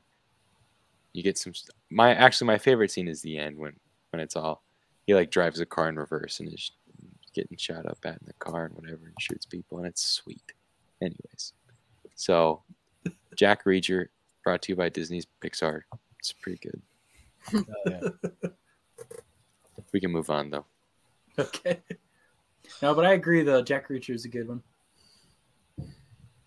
All right, Joe, you're number 6. Okay, I'm really excited about this one. Out of all of the movies on my list, this is possibly the most underappreciated and underrated, and criminally so. So Weekend is this film that takes place over a weekend.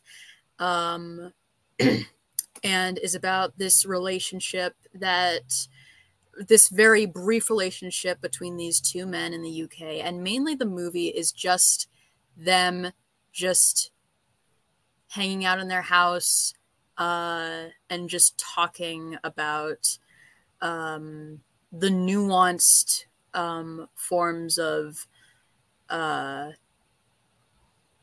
discrimination that they face with their gay identity. And a lot of the stuff it definitely has relevance still today. Like, it was released in 2011, 2 years before gay marriage was legal in the UK and 4 years before gay marriage was legal in America. And like, it still has a lot of relevancy with the conversations that they're having. And every time that I watch it, it's like, those scenes are just so freaking impactful. And the pace and the direction by Andrew High, he manages to create such a naturalistic environment. There are a lot of uses of long takes in this movie to great effect. And the script feels incredibly natural. The 2 performances from the leads are great. It has a really good vibe to it. Like, it's one that I just love to vibe to because the environment is so naturalistic. And I think everyone should watch this movie. It's a great film. I also want to add that Joe, finds something new to appreciate whenever they watch the film. That's also it's the only thing I wanted to. Have any of you heard or seen this movie? No. I've heard about it. I've never heard of it. I heard good things. It's on Criterion, so Nice. It's kind of like Happy Together. Happy Together. Oh Remember yeah, that's a good The UK version of Happy Together. Yeah, there you go. The white UK. But it's actually interesting because this talks about gay stigma, right? It talks about like gay identity, whereas Happy Together doesn't. It's just a relationship. Yeah. It just so happens that they're 2 people of the same sex, but they don't really go into it. It just is. But I love the discussions that they have about it in this movie. Oh yeah, I'm sure. You can tell that Andrew High, like, he was probably projecting his own insecurities about making a film, because he was because one of the characters says, "Oh, I can't make this piece of art because like straight people won't want to see it, and then it's going to be too, because it's not a part of their world, and gay people aren't going to want to see it because like it's not in their best interest." And so that sort of you can sense that in scenes like that, there's like this projection of Andrew High's own fears as a gay man making films and making art with finding his audience. And it's such I love the script of this movie. It's so great. Awesome.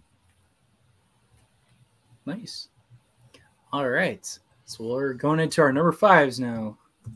This is my number 5. Now I know people like Thor: Love and Thunder more than this one. No, sorry. Yeah. Ragnarok. Ragnarok. And I guess Love and Thunder. I was meaning Ragnarok, but I guess Love and Thunder too. But I like the OG. I don't know. I love the kind of fantasy feel to it, the more serious tone and into the more Norse mythology. And I kind of feel like it's missing in the newer Thor movies. You know, this is directed by Kenneth Branagh. He's got that, great Shakespearean style from his Shakespearean movies.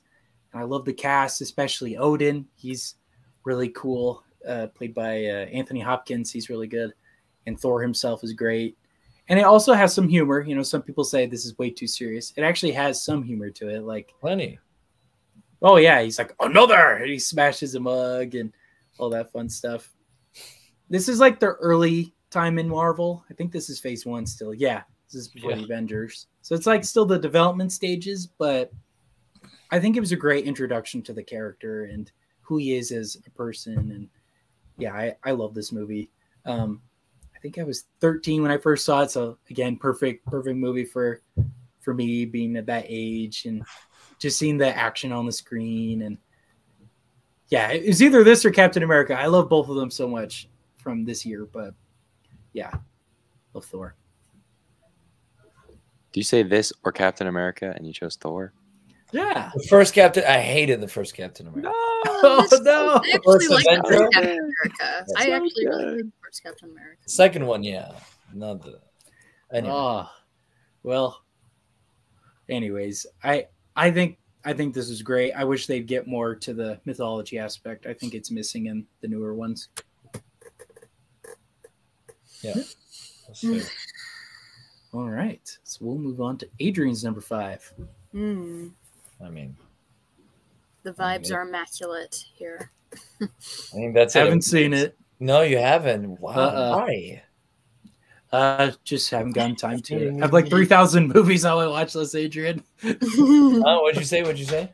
I have like 3,000 movies on my watch list. No. But that's not a word. That came out the moment it.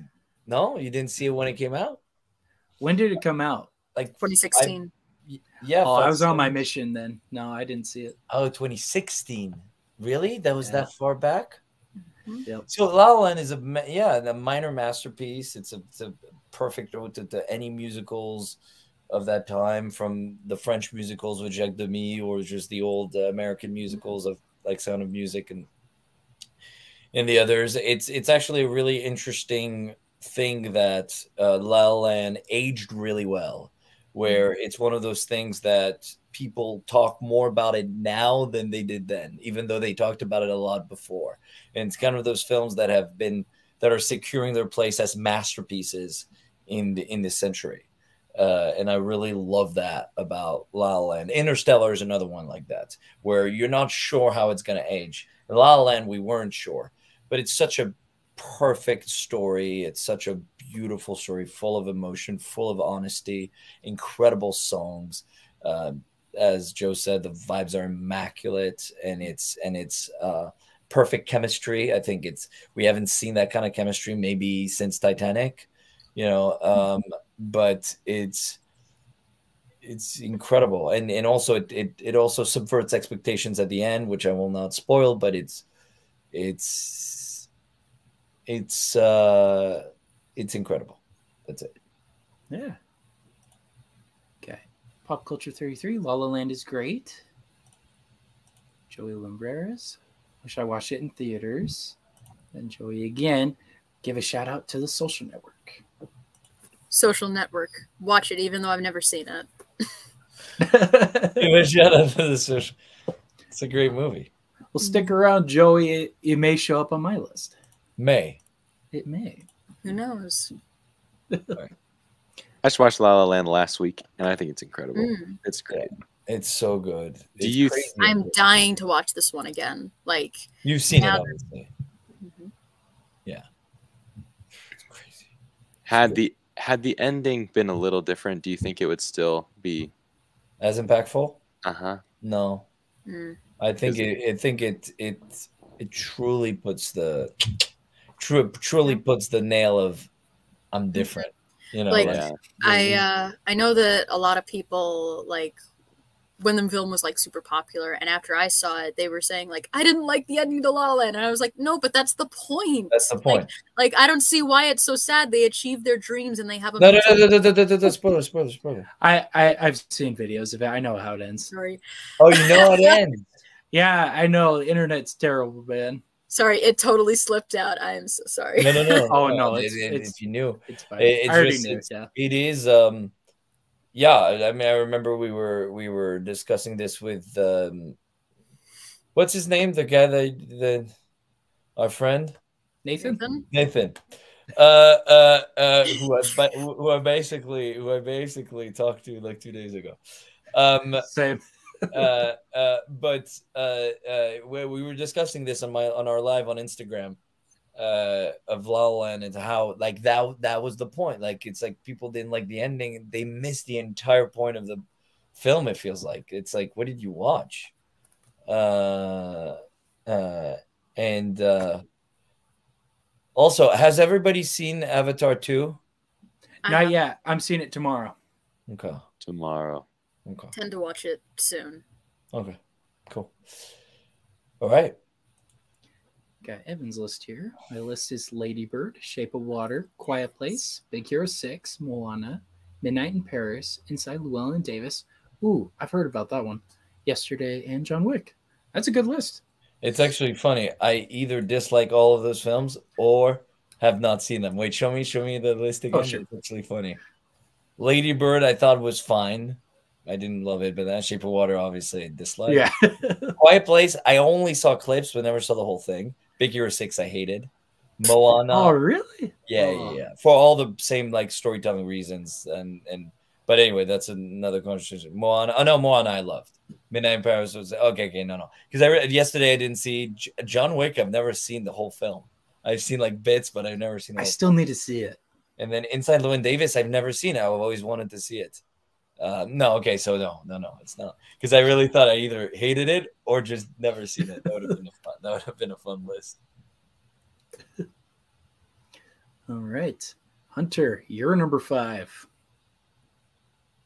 Okay, I'm not smart enough to talk about this movie, but enough said. Senior year, I joined a cinema club, and we went to my friend's house and we watched Parasite. And I was so blown away. I was just like, wow.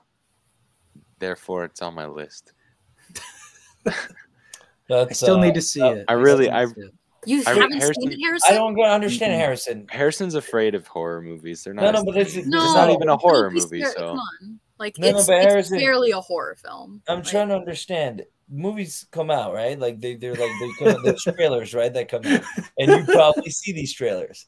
And you probably have a movie theater next to you, right? So, like, how does that work? Like, how did you not see Parasite? Like when did it come out? 2019. 2019. Oh, okay. 2019. Well, I have no excuse for 2019. No excuse. That's what I'm like. I'm trying to. There's the pandemic. You're ashamed of yourself, Harrison. I know. I am. It's like you've obviously heard about it. Obviously. Oh yeah. And it was probably playing in your theater. And okay. Harrison, think about like I was a poor college student. I don't watch. Yeah. Think about like the fun engagement of like Ocean's 11 and all these like plans coming together where people are trying to do things and whatever. okay, this is kind of a stretch, but I'm connecting them. It's a very stretch. It's a big stretch. It's the Like- biggest stretch I've ever Like heard. think of like a movie with really good montages, and that's Parasite. And then everything goes crazy and it ends, and you're like, Like wow, Rocky IV montage, or what kind of montage are we talking? all of the above. And then Okay. and then you watch like videos on YouTube explaining it, and you're like, oh wow, maybe this movie is a lot more significant than I realized. But anyways, I will talk about it when we come to mine. But yeah, We got a hot take here. I don't understand the love for Parasite. It might have been overhyped. It was okay. I almost kicked out of my movie club when I didn't love it. yeah, of course. That's the one movie that you're like, this and Everything Everywhere All at Once is one of those movies you can't say it out loud. It's interesting how universally loved movies like that. I know, right? It's crazy how that happens sometimes. Okay, 1 through 10. Sorry, Joe. I'm going to read it from 10 to 1. Grand Budapest Hotel, Parasite, Mad Max Fury Road. Nice. Inception, Django Unchained, rather.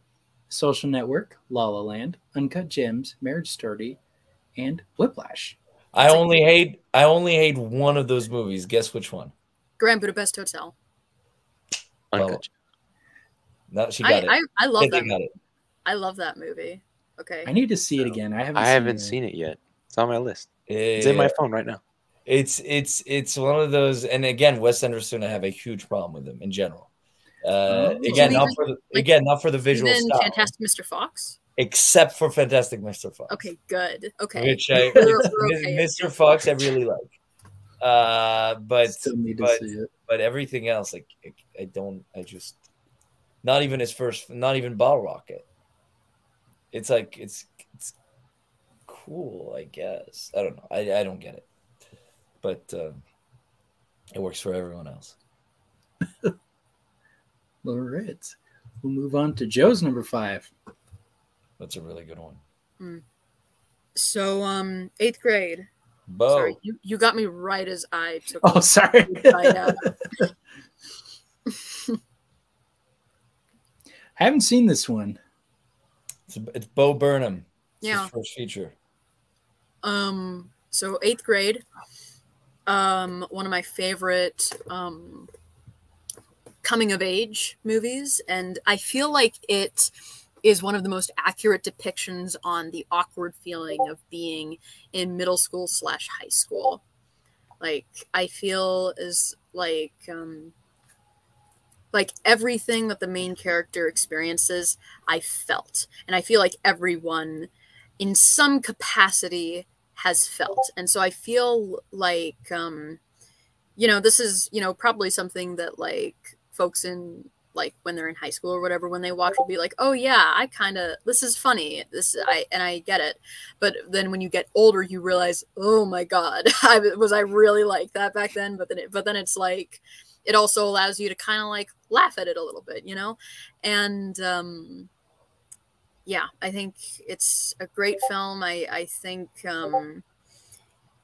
it didn't get probably what it deserved attention in the award circuit, because like it's a really great film, and I love it. So sorry, what's the noise coming? There's a little noise. Oh, that's me. Sorry, that's my. That's you. Okay, got it. I thought it was me. I was like, oh, okay. I agree with everything Joe said. It's incredible how, I don't know how you depict how it was depicted that well. Like, it's insane. I wonder, does he have a kid, Bo? No, I don't think so. So how can you just write that? You need to have like someone in 8th grade that has to have talked to you about like what they've been feeling and so on and so forth. It can't just be like, oh, I remember, like, because this was so authentic to like the time it came out, and like the way kids, I don't know, it was crazy. Yeah, it's really good, especially the conversation with the father and everything. Yeah. Nice. Got Bailey commenting here. I also found Parasite to be fine. It was very well made, but I just wasn't as impressed or into it. Probably need to rewatch it. Yeah, me and Bailey don't disagree often, but there's a first for everything. Pop Culture 33, middle school teacher for 16 years. This was hard to watch. I told all the parents to watch it. That's, wow. All right. So we're going into our number 4s. This is my number 4, The Social Network. This is for you, Joey. It's for you, Joey. Yep. I also just watched this recently, I think maybe 2 months ago. I was blown away by it. I love the writing from, is it Andy Sorkin? Aaron. Aaron. That's right. Aaron Sorkin. My mistake. Yeah, he's an incredible writer of this movie. I was blown away by that script. Really, really good. Because if you really think about the story overall, it's just a guy in college creating a social media app, right? You know, how tense can that really be? I mean, I guess the legal stuff too, but I don't know, just the way that David Fincher directed it and set it up and all that made it really intense and really fascinating to watch. Just thinking about that era too, you know, when Facebook was coming out and how it started to get notoriety and all that. It was a very fascinating movie, and just looking into that time period, because I was really young when that was all going on, so I don't remember any of it. So it was really interesting to see all of that. But it's also interesting that a similar movie, Steve Jobs, right? Years later, also written by Aaron Sorkin, which I think is a masterpiece, right? Like has no reason to be this good.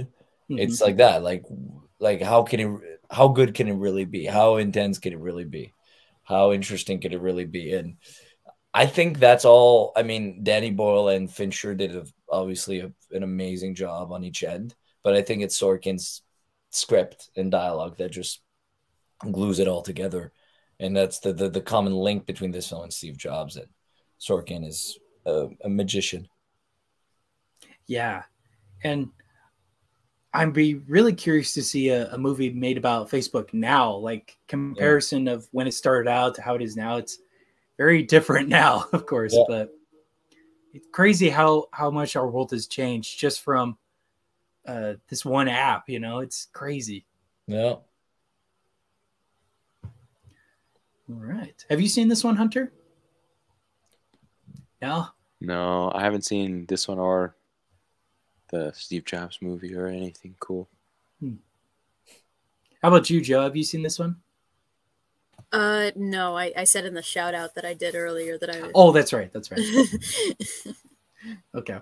Well, I recommend checking it out. Mm-hmm. Right, got Evan here again. I was in college when Facebook started. I remember when Facebook was open to only college students, needed a college email. Yeah, that's a part of the movie too.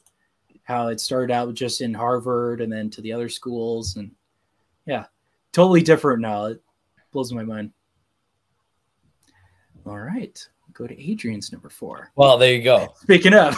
I think that's perfect transition, Adrian. I think that when I said it out loud, I was like, wait, I think that's next.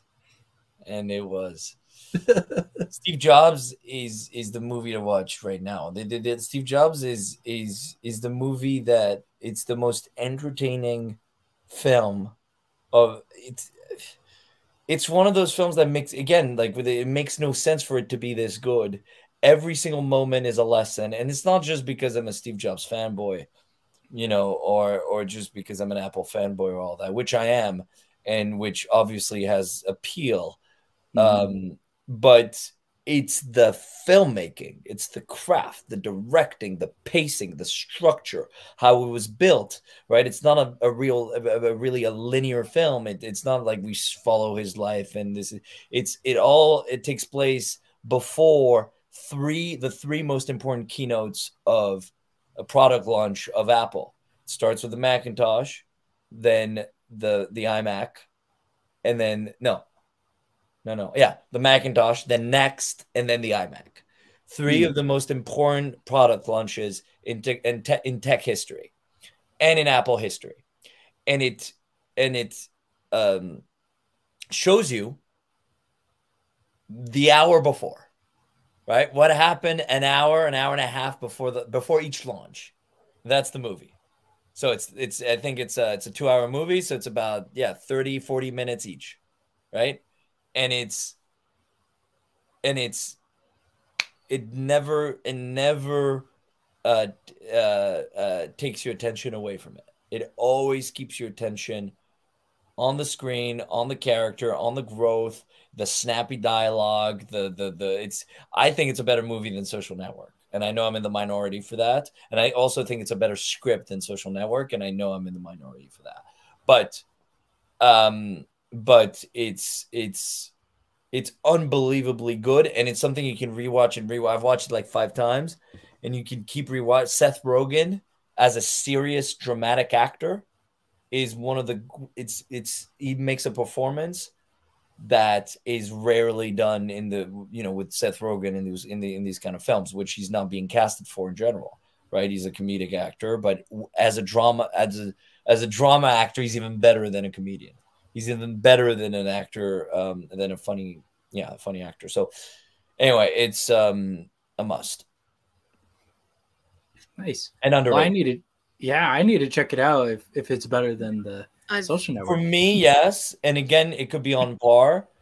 But it's the camera work, the everything is the music, everything. It's brilliant. It's a masterpiece. Yeah, I've heard of this one, and you've definitely, as usual, piqued my curiosity to it more so. Awesome. All right. Hunter, you're number 4. Well, it's a good movie, guys. Come on. Okay, anyways. I don't even know what to say. I had some thoughts, but I don't remember them now. Nice. That's great. Yeah. I'm not gonna fake anything. It's a good movie. It's just like it's Interstellar. You like how many times you're like, bro, what's your favorite movie? And the person you're talking to is like, Interstellar. Because it's dang good, and there's a good reason for that. I have a coworker at my work, and we were really bored yesterday. So he was like, "Okay, what's your favorite movie?" And he said Interstellar. So every time I ask somebody, so your coworker, my friends, it's all the same. Interstellar is really good. Also, It gets a little shout out in the new Thor movie, and yeah. Anyways, it does. I don't remember that. It does? She's like, the guy is like reading her book, and she's like, Interstellar explains it really well, or something like that. Right? Am I wrong? I might be wrong. Oh, Natalie Portman's character? Yep. There you go. Okay, yeah. I do remember that now. Okay. So anyways, really quick. I've been reading all these little taglines to sell the movie. And the end of Earth will not be the end of us is like dang good. Like I'm just like a lot of the taglines we've seen so far in all these movies. Some of them have been like, yeah, okay, like whatever. But like, I don't know. I feel like this movie's really does honestly live that little line right there. Anyways, I have nothing more to say. We can move on. Okay. It's been 2 hours. We'll go to Joe's number 4. Silent Voice. I saw this movie very recently for its 5-year anniversary re-release in theaters, and it's a gorgeous movie about these 2 folks who, well, the boy like bullied this deaf girl mercilessly, and because of that, he was looked down upon and bullied in his school as well. The deaf girl moved on to a different place to learn, rightly so. And later on in his life, he realizes that he wants to do right, and he wants to apologize and seek forgiveness and for all of the wrongdoings that he does. And along that course, he learns to finally accept. Well, he makes the slow progress, and so does the deaf girl Nishimiya, to allow oneself to find some sort of satisfaction and joy in their life. And it's a beautiful film. It's on Netflix. You should definitely see it. And I'm so glad that I finally saw it because it is beautiful.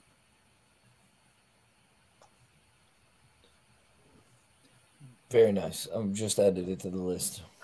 Yeah, I'll do that right now. Have any of you heard of this one? Yeah. No, I haven't. Wow. Like, Yeah. when Your Name came out, which was like this huge hit from Japan, this was the other sort of anime film not by Ghibli that really got super popular, and rightly so. Yeah. Oh, speaking of which, hold on. Yeah, I just got the Steelbook for Christmas as well. So, ooh, nice. Yeah. Beautiful film. Should definitely check it out. Yeah, just added it to the watch list. Mm-hmm. All right, guys, you ready? Adrian, did you say that you had heard of it? Mm-hmm. Okay. Yeah. Mm-hmm. All right, guys, number 3s. Here we go. Let's do this. Tangled. Yay. Full circle. Yep, we've come full circle to it. What I love about this movie that I think Frozen fails at is I think the character dialogue and relationships are much, much better in this movie. You know, I love the connection with Flynn and Rapunzel. I love Rapunzel's dynamic with, you know, the witch what's her name? I can't remember, but the bad guy, you know. I love their connection, and I love even the little chameleon, Pascal. He's hilarious, and Maximus with the sword, right? Like, this to me should have been what Frozen is. You know, this should have been the bigger movie that everyone talks about, all the songs and all that. I think are way better. I don't get the Frozen, man. I really don't get it.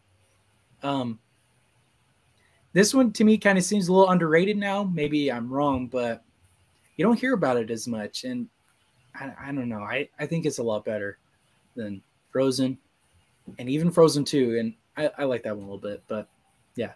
Anyways, Tangled. If you haven't seen it, check it out. I assume we've all seen it. Yep. Yeah. Yeah. Yeah, this was like, I think this was like my go-to Disney movie in my childhood. And yeah, I have a lot of nostalgia for it for that reason, but it still really holds up, I think. Mm-hmm, definitely. Especially the humor. I think the humor holds up really well too. Like, Frozen doesn't have any of that. So irked about that. But anyways, we can move on to Adrian's number 3. Speaking of Disney. So everyone? Yep, I think so. Yeah. Sí, claro que sí. Claro que sí. Oh, there you go. I mean, what else is there to say? I think that's one of the greatest Pixar films of all time, and also a revamp in their career, as we talked about earlier, that it was starting to go down, and it emotionally, this brought memories and thoughts and a lot to think about for years to come, about artistry, about legacy, about regrets, about family, so on and so forth. And it's as Hunter would say, it's a good movie. Well said. Yeah. It probably has my favorite ending to any Pixar movie ever. Oh yeah. Huh. Yeah. Fun fact story. Harrison and I got to tour Pixar years ago. Oh yeah. While A Good Dinosaur was in post-production. And we were like, I don't know, we were like going around a friend of our father's was taking us all around, and Wow. we got to like look in some offices and see what's going on. And he's like, "You guys want to see something really cool?" And we like went to this random weird little room, and they just had a bunch of like Coco merchandise, but Holy like shit. we had no idea what it was. Yeah. And he's I like, think that was anyways, 2014, 2015. Yeah. yeah. He's like, yeah, we decorate this room, or some. It was something like they decorated with upcoming films or whatever. But anyways, just thought I'd add that. Also, Awesome. this movie in Spanish is so good too. Yeah. I think we saw it together in Spanish, didn't we? Yeah, it's great. Yeah. The music And is so good too. yes, it's like a great example of Pixar reminding us like that their movies about family are really good movies.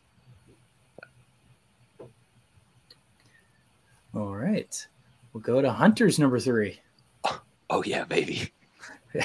I know we already talked about it, but for whatever reason, like in the 2010s, this movie just became one of my all-time favorite movies, and like I just wanted to sit down and just watch some great gunslinging bad guys searching action, and True Grit delivers. Right. So I don't know. I love Jeff Bridges too. He's so good in this movie. I really, I don't know. It's like I really love the Western genre, and this True Grit and the original, like both, are just like such good. Like, put me in the Western world, like right now, and I can sit and stare at the screen and I'm there. So that's why I love this movie, and that's why it's so high on my list. It's just like a go-to to put me into another world. But yeah. And they chop off a guy's fingers. It's crazy. They do. It's crazy. Or I love how Jeff Bridges, he can't hit the bottle he keeps throwing in the air with the shotgun. He's like so drunk he can't even hit it. Yeah, that was funny. All right, we got Samuel Stevens' list here. Tree of Life, The Wind Rises, Visit, They Shall Not Grow Old, A Hidden Life, 10 Cloverfield Lane, MI6, Fallout, Mission Impossible 6 Fallout, Hunt for the Wilder People. Oh yeah, that one's funny. Midnight Special, Mission Impossible 5 Rogue Nation. I need to get into those Mission Impossible I need Samuel's movies. Letterboxd account because just from this top 10, they sound pretty awesome. Yeah, that's a great list.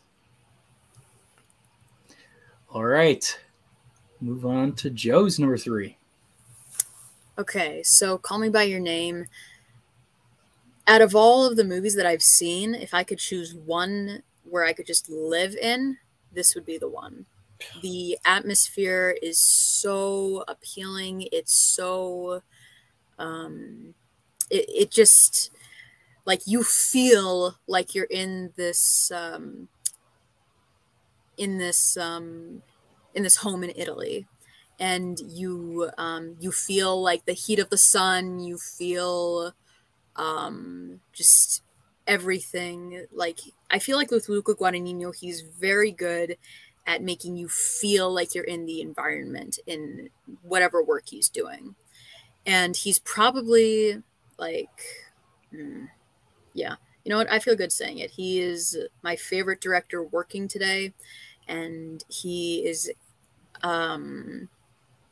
mainly, a large part of that is because he purely wants you to feel everything that the film encompasses.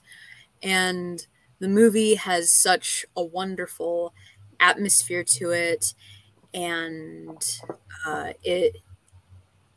it takes you along this journey, and it absolutely breaks your heart at the same time at the very end. And this is also one that's held a very special place with me personally. And yeah, I love this film. I love it too so much for all the reasons that they said, and just in general. It's in. Have you? None of you have seen it? I haven't. It's incredible. It's unbelievable. Yep. Yeah, and again, I hate it when people just call this movie the peach fucking movie, because it's so much more than that. It's I remember that scene. exactly.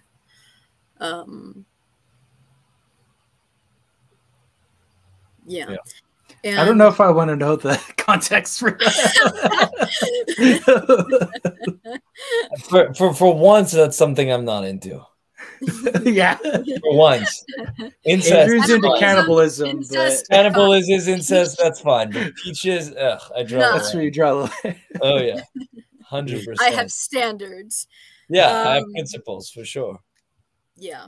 And I would like to acknowledge that, like, those who have, like, discomfort with, you know, I know that the film has gathered, I guess, some controversy with the age gap between the characters. And, I forgot about that. And I would like to say that, you know, I think the film clearly lays out that these are characters who are, like, honestly, who are kind of clumsy in what, you know, with trying to figure everything out, you know? Right.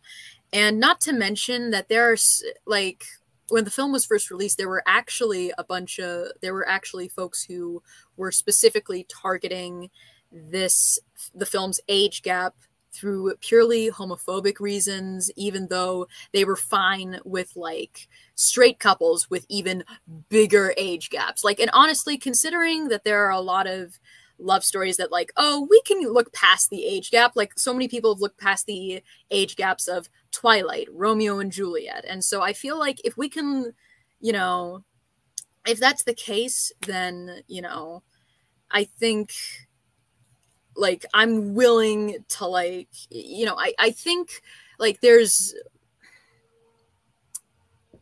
like, this awareness that,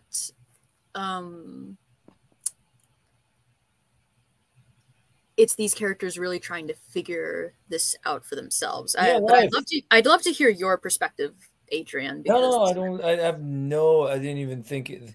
No, 1 second when I was watching the film did I think about the age gap. Not even a second. Like, not even like half a second. And what do you think that is? When I started, what? And what do you think that is? Because it's life. Because that happens in life all the time. The age gap, especially at that age. This is something that I've done. This is something that people have done. Yeah, maybe not with the same sex, but with the other. I mean, it's something that happens all the time. That is showcasing what happens in life. But it's not like it doesn't make a big deal out of it because it's two consenting, you know, people. So it's not like, so it's how old is he, Elio, again? 17. Okay, yeah. So again, we're in Europe, so that's completely consensual, and laws are different there, and you can consent at 17 when it comes to your sexual relationships. So I have no problem with it, and I've lived this, and people around me have like that's a very American problem, to be honest with you. Like when I look at everyone else, like no one cares. In Europe, no one cares, especially where it was filmed, especially by an Italian director. You're going to talk about, there's no problem whatsoever that I see where I'm concerned, especially not with the relationship that they had and in the way that they had it and the way it was portrayed. Now, portrayed differently, right, in a more toxic environment where there's more grooming and manipulation and that it's you could tell these things. You can sense it. And sometimes that's the point. That wasn't the point here. So no, that's what happens in life. That's probably what happened to him. I don't know. And he's showcasing that and portraying that and expressing that visually, period. That's it. No more, no less. Where I'm concerned. Yeah. Would like to, yeah, just from like my mention of Shape of Water and Call Me by Your Name. 2017 is such an amazing year for film, and like yeah, like, and this and Shape of Water are also two films that like I just love to vibe with so much. And yeah, that was also like a year of film where like I really started getting into more expanding my range of cinema that I watched, you know, and because of that, this and Shape of Water also have a lot of personal significance to me personally in my taste of film.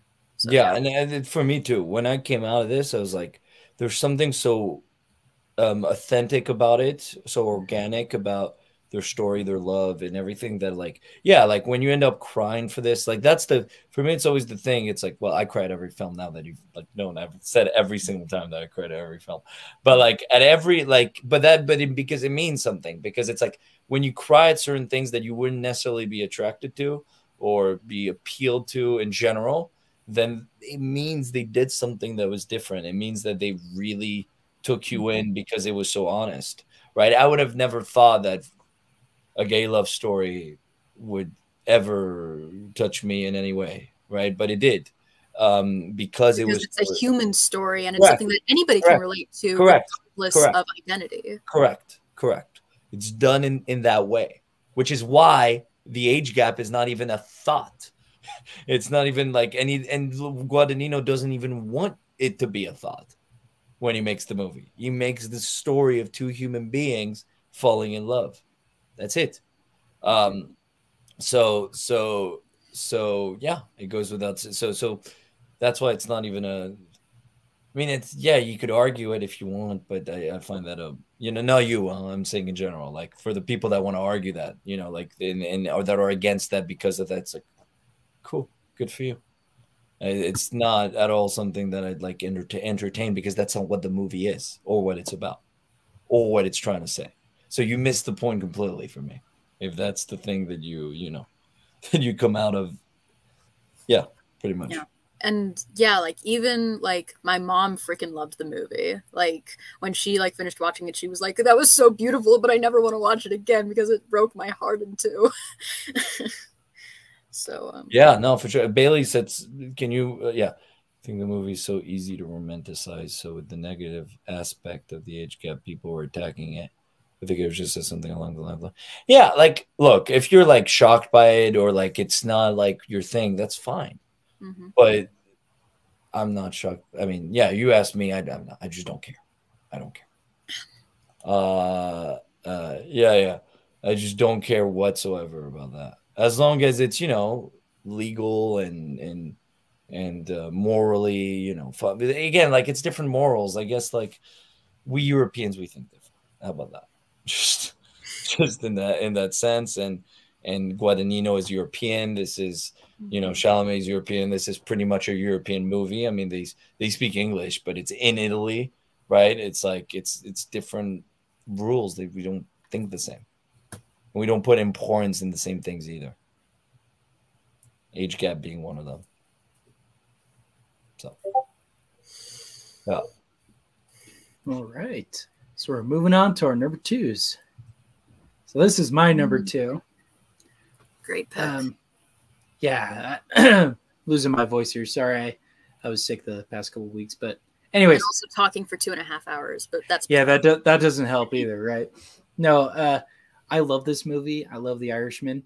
Now I know a lot of like Goodfellas fans and all that. They say, this is Irishman is a ripoff or whatever. I guess I don't know. I haven't seen that one, so I can't make that. You haven't seen Goodfellas? No. Harrison, what's going on? Well, you weren't told you Goodfellas either. If it makes you feel any better, Harrison. 3,000 movies, Adrian. I can get through 3,000 movies. But anyways, I love the progression of the storyline with these characters, because a lot of it really happened. The Irishman that Robert De Niro plays was a real guy. Jimmy Hoffa, played by Al Pacino, real guy. And so it's one of those storylines, like one of those kind of what if storylines. What did happen to Jimmy Hoffa, or kind of like the JFK storyline, right? Who really killed JFK? I'm always fascinated by those, and I love gangster movies in general. I don't know why I like the suit and ties and all of that. They're more professional, right? They're not, I don't know. Anyways, I like these characters a lot. I love the history of it. Love the direction. If there's one critique I have, maybe it's a little too long. I don't think it needs to be 3 hours long. I do agree with that critique of it. And that's my critique. Yeah. But other than that, I really loved it. First saw it on Netflix. I have the Criterion of it. It's beautifully shot, beautifully done. The de-aging effects are incredible for the most part. Although it is a little silly seeing, Robert De Niro, a almost 80-year-old man kicking a guy. That did look a little silly, but other than that, it's a great great looking movie. And it's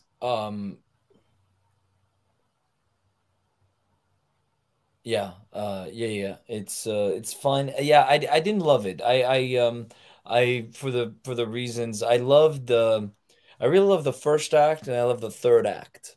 Mm. You know the whole death part, you know, waiting for death kind of part, which I love. Yeah. The way it was so subtle, so well made, and then the first act as well. I was a little bored at times, and I think its length was a big problem, and it could have had another cut. You know, yeah, it felt like it didn't feel like a final cut. Thelma could have, you know, got in. Yeah, it could have been an hour 45 minutes. I don't think it needed to be 3 hours. Yeah, but great moments throughout. I mean, yeah, for sure. There's some really good stuff in this. 100%. Have you seen this one, Hunter? No? Oh. We still got to watch it. Yes.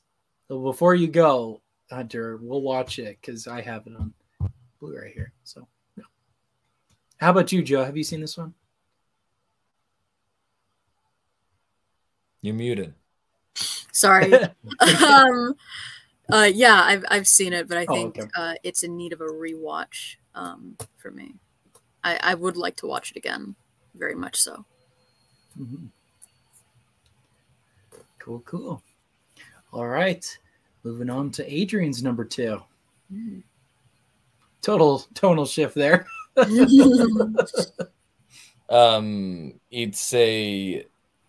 It's that's the best. Still. I know. Still thinking, wow. Sorry about that. No, please.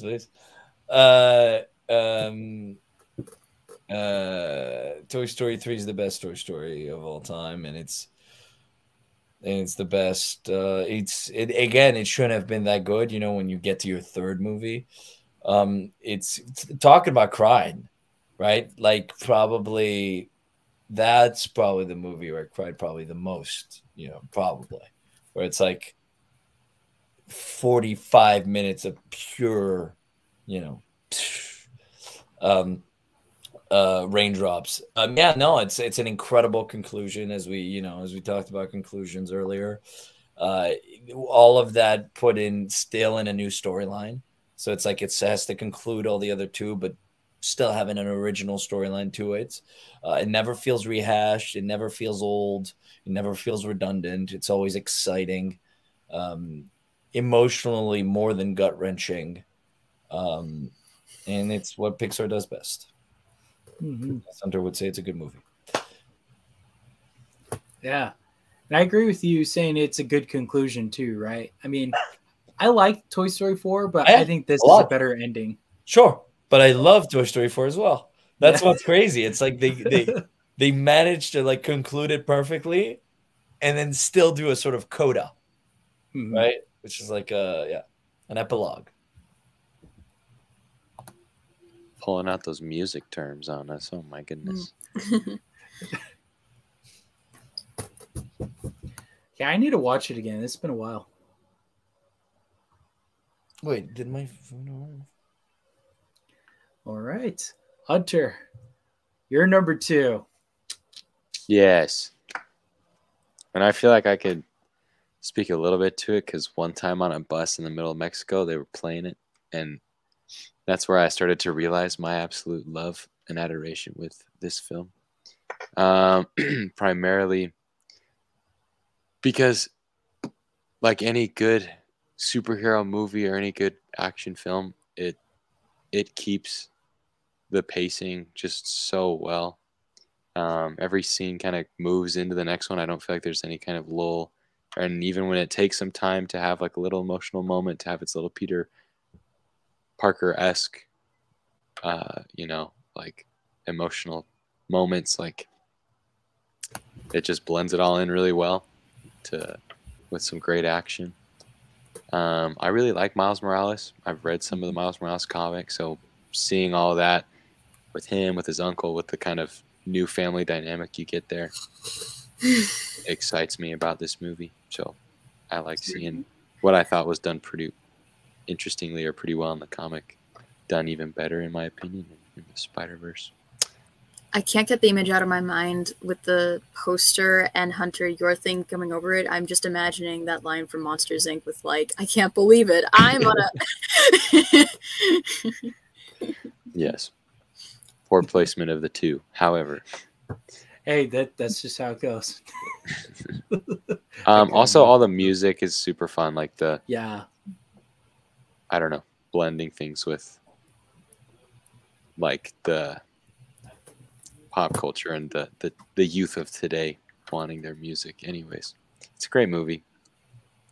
Yeah. Visually, it's spectacular. Okay. Yeah. I pun intended. Pun totally intended. It's spectacular. Spectacular. Oh my goodness. Mm-hmm. It's amazing. Yeah. The thing is with Spider-Verse, I was just talking to a friend about it, but really in regards to the mainstream, it really introduced and revolutionized the use of an ode to 2D animation in 3D environments. Like I was just watching the new Puss in Boots movie, which is actually surprisingly great. Like I had no, like whatever, but it utilizes sort of hand-drawn aspects of it in a 3D environment. And we're seeing it more often in current animated films. And I love that. And I love that there's more of that ode to 2D animation that Spider-Verse is able to provide. Considering that in the mainstream film, if your animated film isn't in computer animation, if it's hand-drawn or stop motion, it's probably not going to do very well. So the fact that Spider-Verse wants to pay tribute to it and wants to bring some semblance of it into the mainstream, I think is really admirable and also really awesome, because it gives these CGI films a really great and nostalgic look to them as well, and a great aesthetic. Yeah. Agree. Yeah. Even the end credits have really amazing visuals and animation in them. Like, how often does that happen, right? Like, it's awesome. Mm-hmm.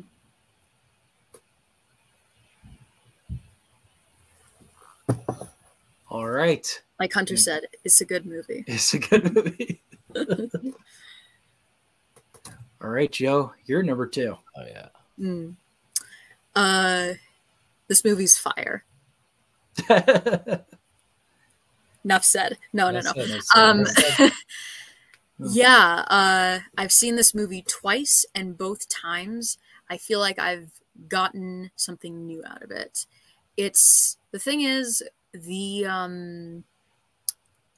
power of this film, like, I feel like beautiful is not a strong enough word to describe it. Like, the best word that I use to describe it is ravishing. Like, it really envelops you in this world, and really talks about the dynamic between the artist and the subject, and of desire. And it's told in such a nuanced way. And Celine Sciamma, she's probably my second favorite director working today, right behind Luca Guadagnino. Oh, yeah. Wait, right behind who? Behind Luca Guadagnino. But in the female, she's number 1. Yeah, I'd say she's my number 1. She's like my number 3 or something, like, of all time. Yeah, so. I think she's really great at capturing visually the nuances of experiencing something new, something that you're unfamiliar with, something that you're trying to figure out. Tomboy is another one of her films that I saw recently, and it's great. Amazing. I love that film.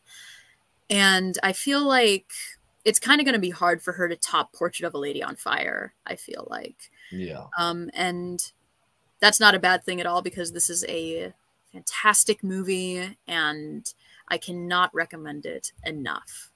You should just go in knowing as little about it as possible, and just let it sweep you off your feet, honestly. Yeah, I couldn't agree more. Mm-hmm. On both, in Tomboy as well.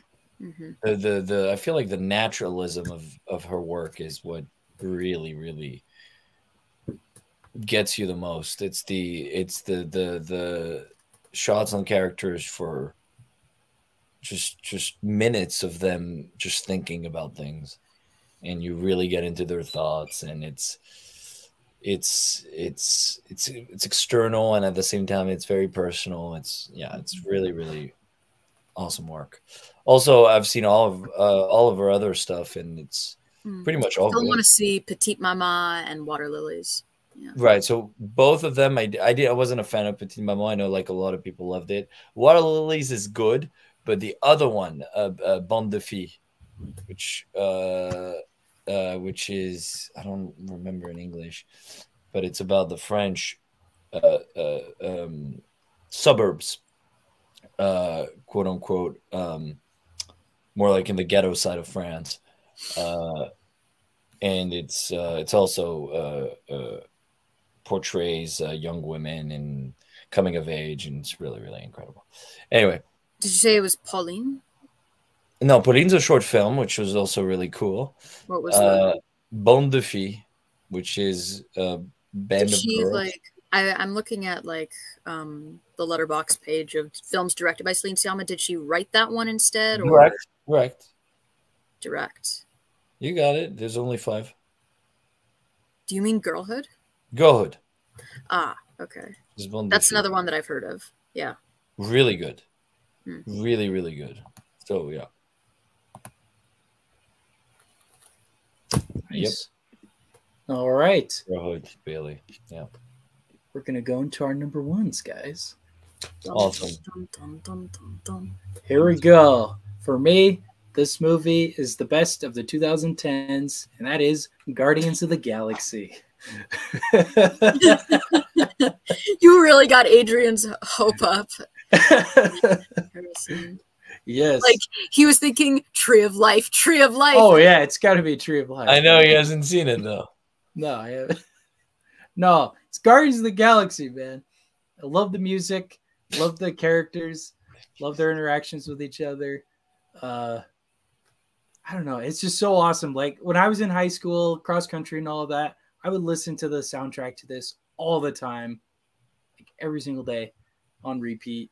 It's beautifully done. James Gunn, great director. Loved it. Hopefully he does okay with DC on a side note. I don't know. But anyways, great movie. I love this movie as well, honestly. I feel like James Gunn is like the best director when it comes to superhero movies. Like, yeah, me too. And honestly, like, yeah, I think he's really gonna help DC out a lot to really find their own voice, you know, because with DC it's been sort of hit or miss, and they've been starting to create more stuff that with their own voice, and I feel like James Gunn will be able to help them with that because yeah, he's really great at making superhero movies that, like, you know, that are great if you take away the whole universe element of it, because like there's legitimate like human drama in a movie with a talking tree and a talking raccoon. So. Right. Exactly. And just another point too, these are like Z-list Marvel characters in the comics, you know, like nobody cares about the Guardians of the Galaxy. So but the this fact movie he's able to do that, right? Exactly. This like movie I had no idea care. what the Guardians were, and then like when I saw this, like I was like, oh my goodness, like these are like, I care about these people so much, and I didn't even know anything about them beforehand. Mm-hmm. Yeah. Yeah. Amazing.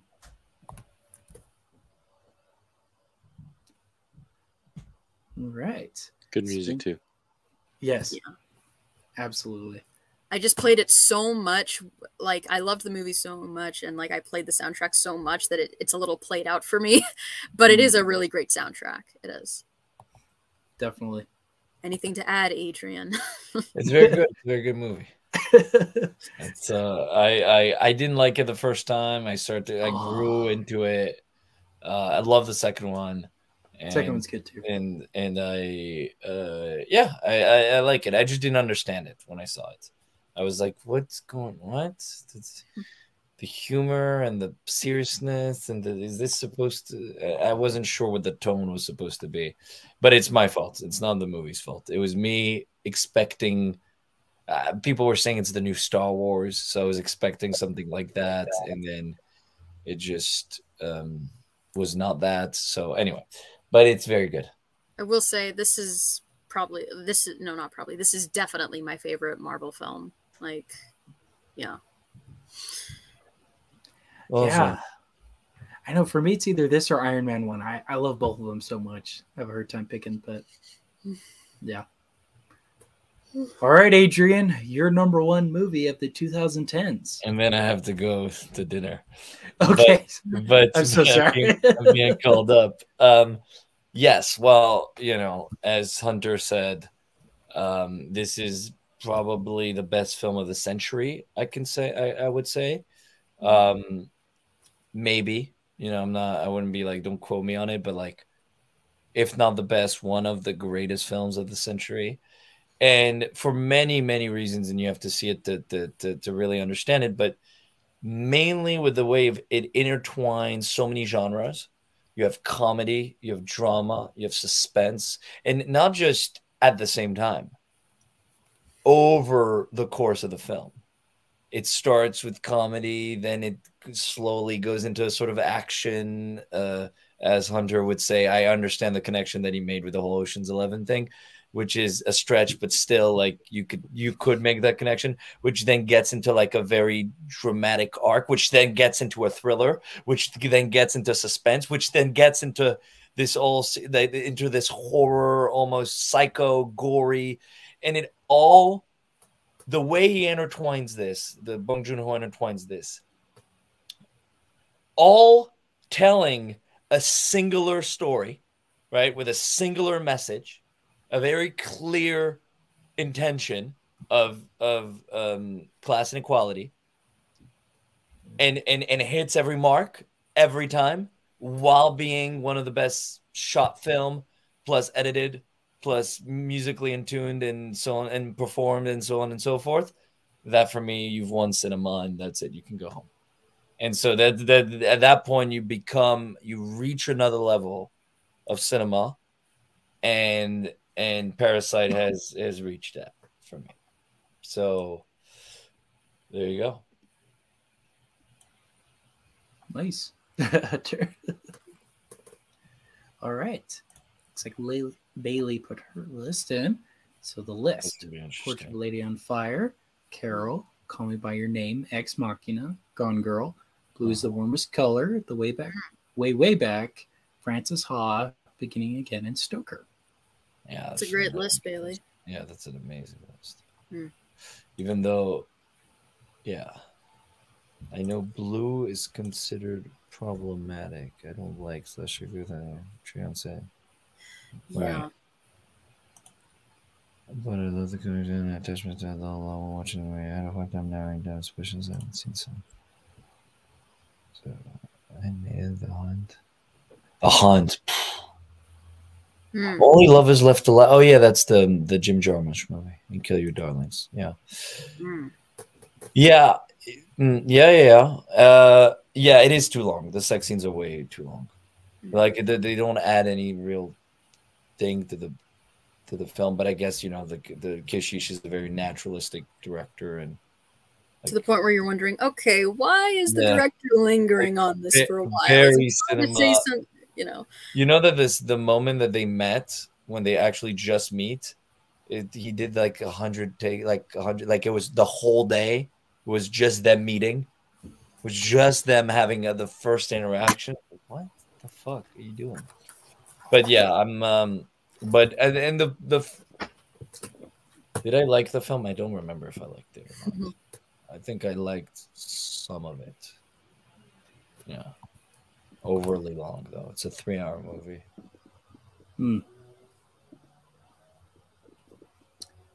All right. So we'll move on to Hunter's number one. Every time Hunter has revealed his number one, Adrian has just been like, yes, I Guys. I'm not even a big fan of this, but because Hunter likes it, I really like Denis Villeneuve. I like him too. I like 70 millimeter. I think it's so beautiful. I think it is so beautiful. I lived in a concrete box for like a year. Not for a year, for only a couple months. while I was in Mexico. And like at night it was really hot, so we'd open all the windows and look out into the desert. And like every single night watching the sun go down, I just was like, I'm in Sicario. Like it's just like I'd see the cactuses, I see these beautiful colors in the sky, and like there's a specific scene in the end where the people have to go into the dark. They drop below the horizon and like descend into the black. And it was like, I don't know, that just watching that at first was spectacular, but then being in Mexico in my hot concrete box and looking out and seeing just like the landscape, I was like, oh man. Anyways, but I don't know. I love this movie. It was kind of one of the first movies I saw that kind of had this tone to it, kind of a more a quietness and an odd, interesting.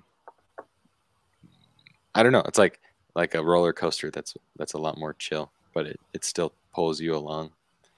And I don't know. I think it's sweet.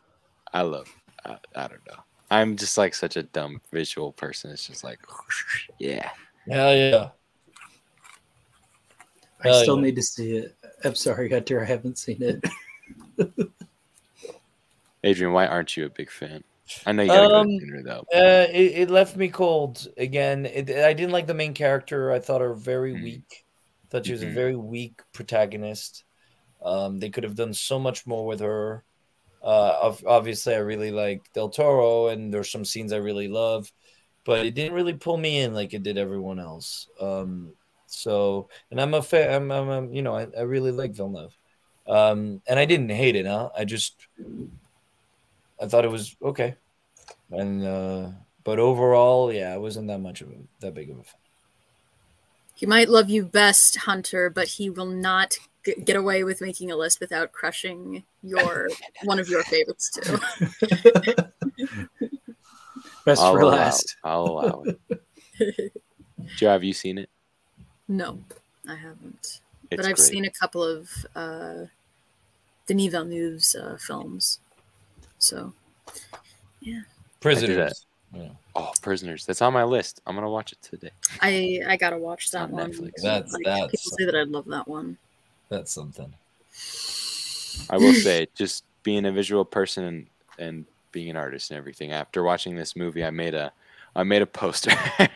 Oh, dude, black and white poster of it. So I remember that. It was for your art class, right? Yeah, it was. It doesn't look very good, but Deacon's work in this is particularly good. Is he the cinematographer? Yeah. I'm gonna have to look him up and watch some more of his movies because I'm sure you've seen a lot. Skyfall, all the Coen brothers, the 1917. I think he did Dune as well. Mm-hmm. Did he? I think so. Deacons do Dune? It's possible. Oh, no, I don't think so. Deakins didn't do Dune. Oh. No. Well, he did something else with Villeneuve. I can't remember. Yeah, Blade Runner 2049. Yeah. That's what it was. Okay. Greg Fraser did Dune. Mm-hmm. All right, Joe, we're going on to your number one. All right. Oh, yes. So, The Red Turtle. This is a film that when I saw it for the first time, it so deeply impacted me in a way that a film never had before. And by the time it reached the ending, I was absolutely bawling my eyes out. And I explained this to my mom, and she was like, okay, I'll watch it. And then so I watched it again the next day and absolutely bawled my eyes out again. And this is, at the end of the day, The Red Turtle is a movie about life. And it's an incredibly simple movie, but by the end, it feels like you've gone on this fairy tale-like journey. And it has this full circle sort of vibe to it. And the music as well is beautiful. Whenever I just need to I don't know, clean up or whatever, or work on something, I'll put the soundtrack on and it just gets me in the right headspace. I love the animation, and this was a bit of a collaboration between Wild Bunch and Studio Ghibli, but really there was only about 6 producers from Ghibli who worked on the film, because the director, Michael Dudok-de-Wit, he created the short animated film Father and Daughter, which when Hayao Miyazaki saw it, well, it won the Oscar for Best Animated Short, and when Hayao Miyazaki saw it, he was like, hey, would you like to make a movie at my studio? And then he was like, yeah, let's do it. And so it was released after Miyazaki and Takahata made their last films, and when sort of the studio was just sort of floating a bit. And really, it's technically not a Studio Ghibli film. There were only about 6 producers from Ghibli who worked on producing the movie. But so it's technically inherently not a Ghibli film, but Ghibli deeply helped with the creation of the film. And yeah, I think it's a beautiful film, and I think more people should check it out. And yeah, that's my thing on it. Had any of you heard of it? I've heard of it. I haven't seen it though. Mm-hmm. Well, you should definitely check it out because it's really, really great. Yeah, I agree with everything that was said. Oh, have you seen it, Adrian? Yeah. You have? Oh my god! Finally. Yeah, Red Turtle is huge, and it's French, and it's no dialogue, you're just pure emotions. Mm-hmm. It's special. It's one of those films, like, I don't know, like, they'll never be commercially successful, unfortunately. Yeah. It's like Celestine and the other one. Like, there's no one, They're made for America, at least in America. In America, yeah. Mm-hmm. But they're made for Joe. So it's like they're made for Europe and Joe. Mm-hmm. That's the demographic. That's the demographic. Europeans and Joe. Europeans and Joe. That's usually the when they have meetings, like when they look at their demographic to see who they have to please, they know. So I'm glad that it's hitting the right audience, the audience that they intended. But unfortunately, it's not just everyone is me. Yeah, so it's that's the only issue. If not, I love I think I agree with everything you said. For sure. I do have to go before it gets cold. But guys, it's been a pleasure, an honor, as always. Hunter, you're going on your next mission in January. So, I won't be seeing you for the next 2 years because you'll be going to, back to your mission. So, good luck with that. And so actually I'm just going to college, but oh. So no more mission? That's over? Yeah, that's over. Okay. That would be cool, though. A little more poetic. Sorry about that. Yeah, no, please. No, please. But never mind. So, Hunter, I will be seeing you hopefully on the next one. Joe, always a pleasure, as always. Likewise. The lovely diversity that we have on this stream and with the movies. And Harrison, as always, pleasure is always mine. So thank you. And I will, how do I leave? Oh yeah, I leave Studio Radio, right? Yep. Okay, cool. So for next time we do you'll let us know, right? Yeah. And so starting next year, we'll be doing a totally different series. This is the end of the decades. And then it's genres. Yep. We're going to do genres, and I'm cutting it down to 5. I think 10's a little much. Okay, cool. Yeah. All right. Yeah. No, yeah. Well, that's the thing. If you're not, if I wasn't doing anything, that'd be fucking fantastic. But now, right, you got your stuff, but for sure. Well, thank you guys. Much love. Bye bye. Yep. And thanks for everyone for watching too.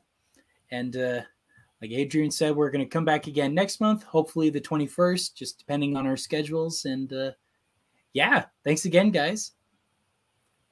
Take care, everyone.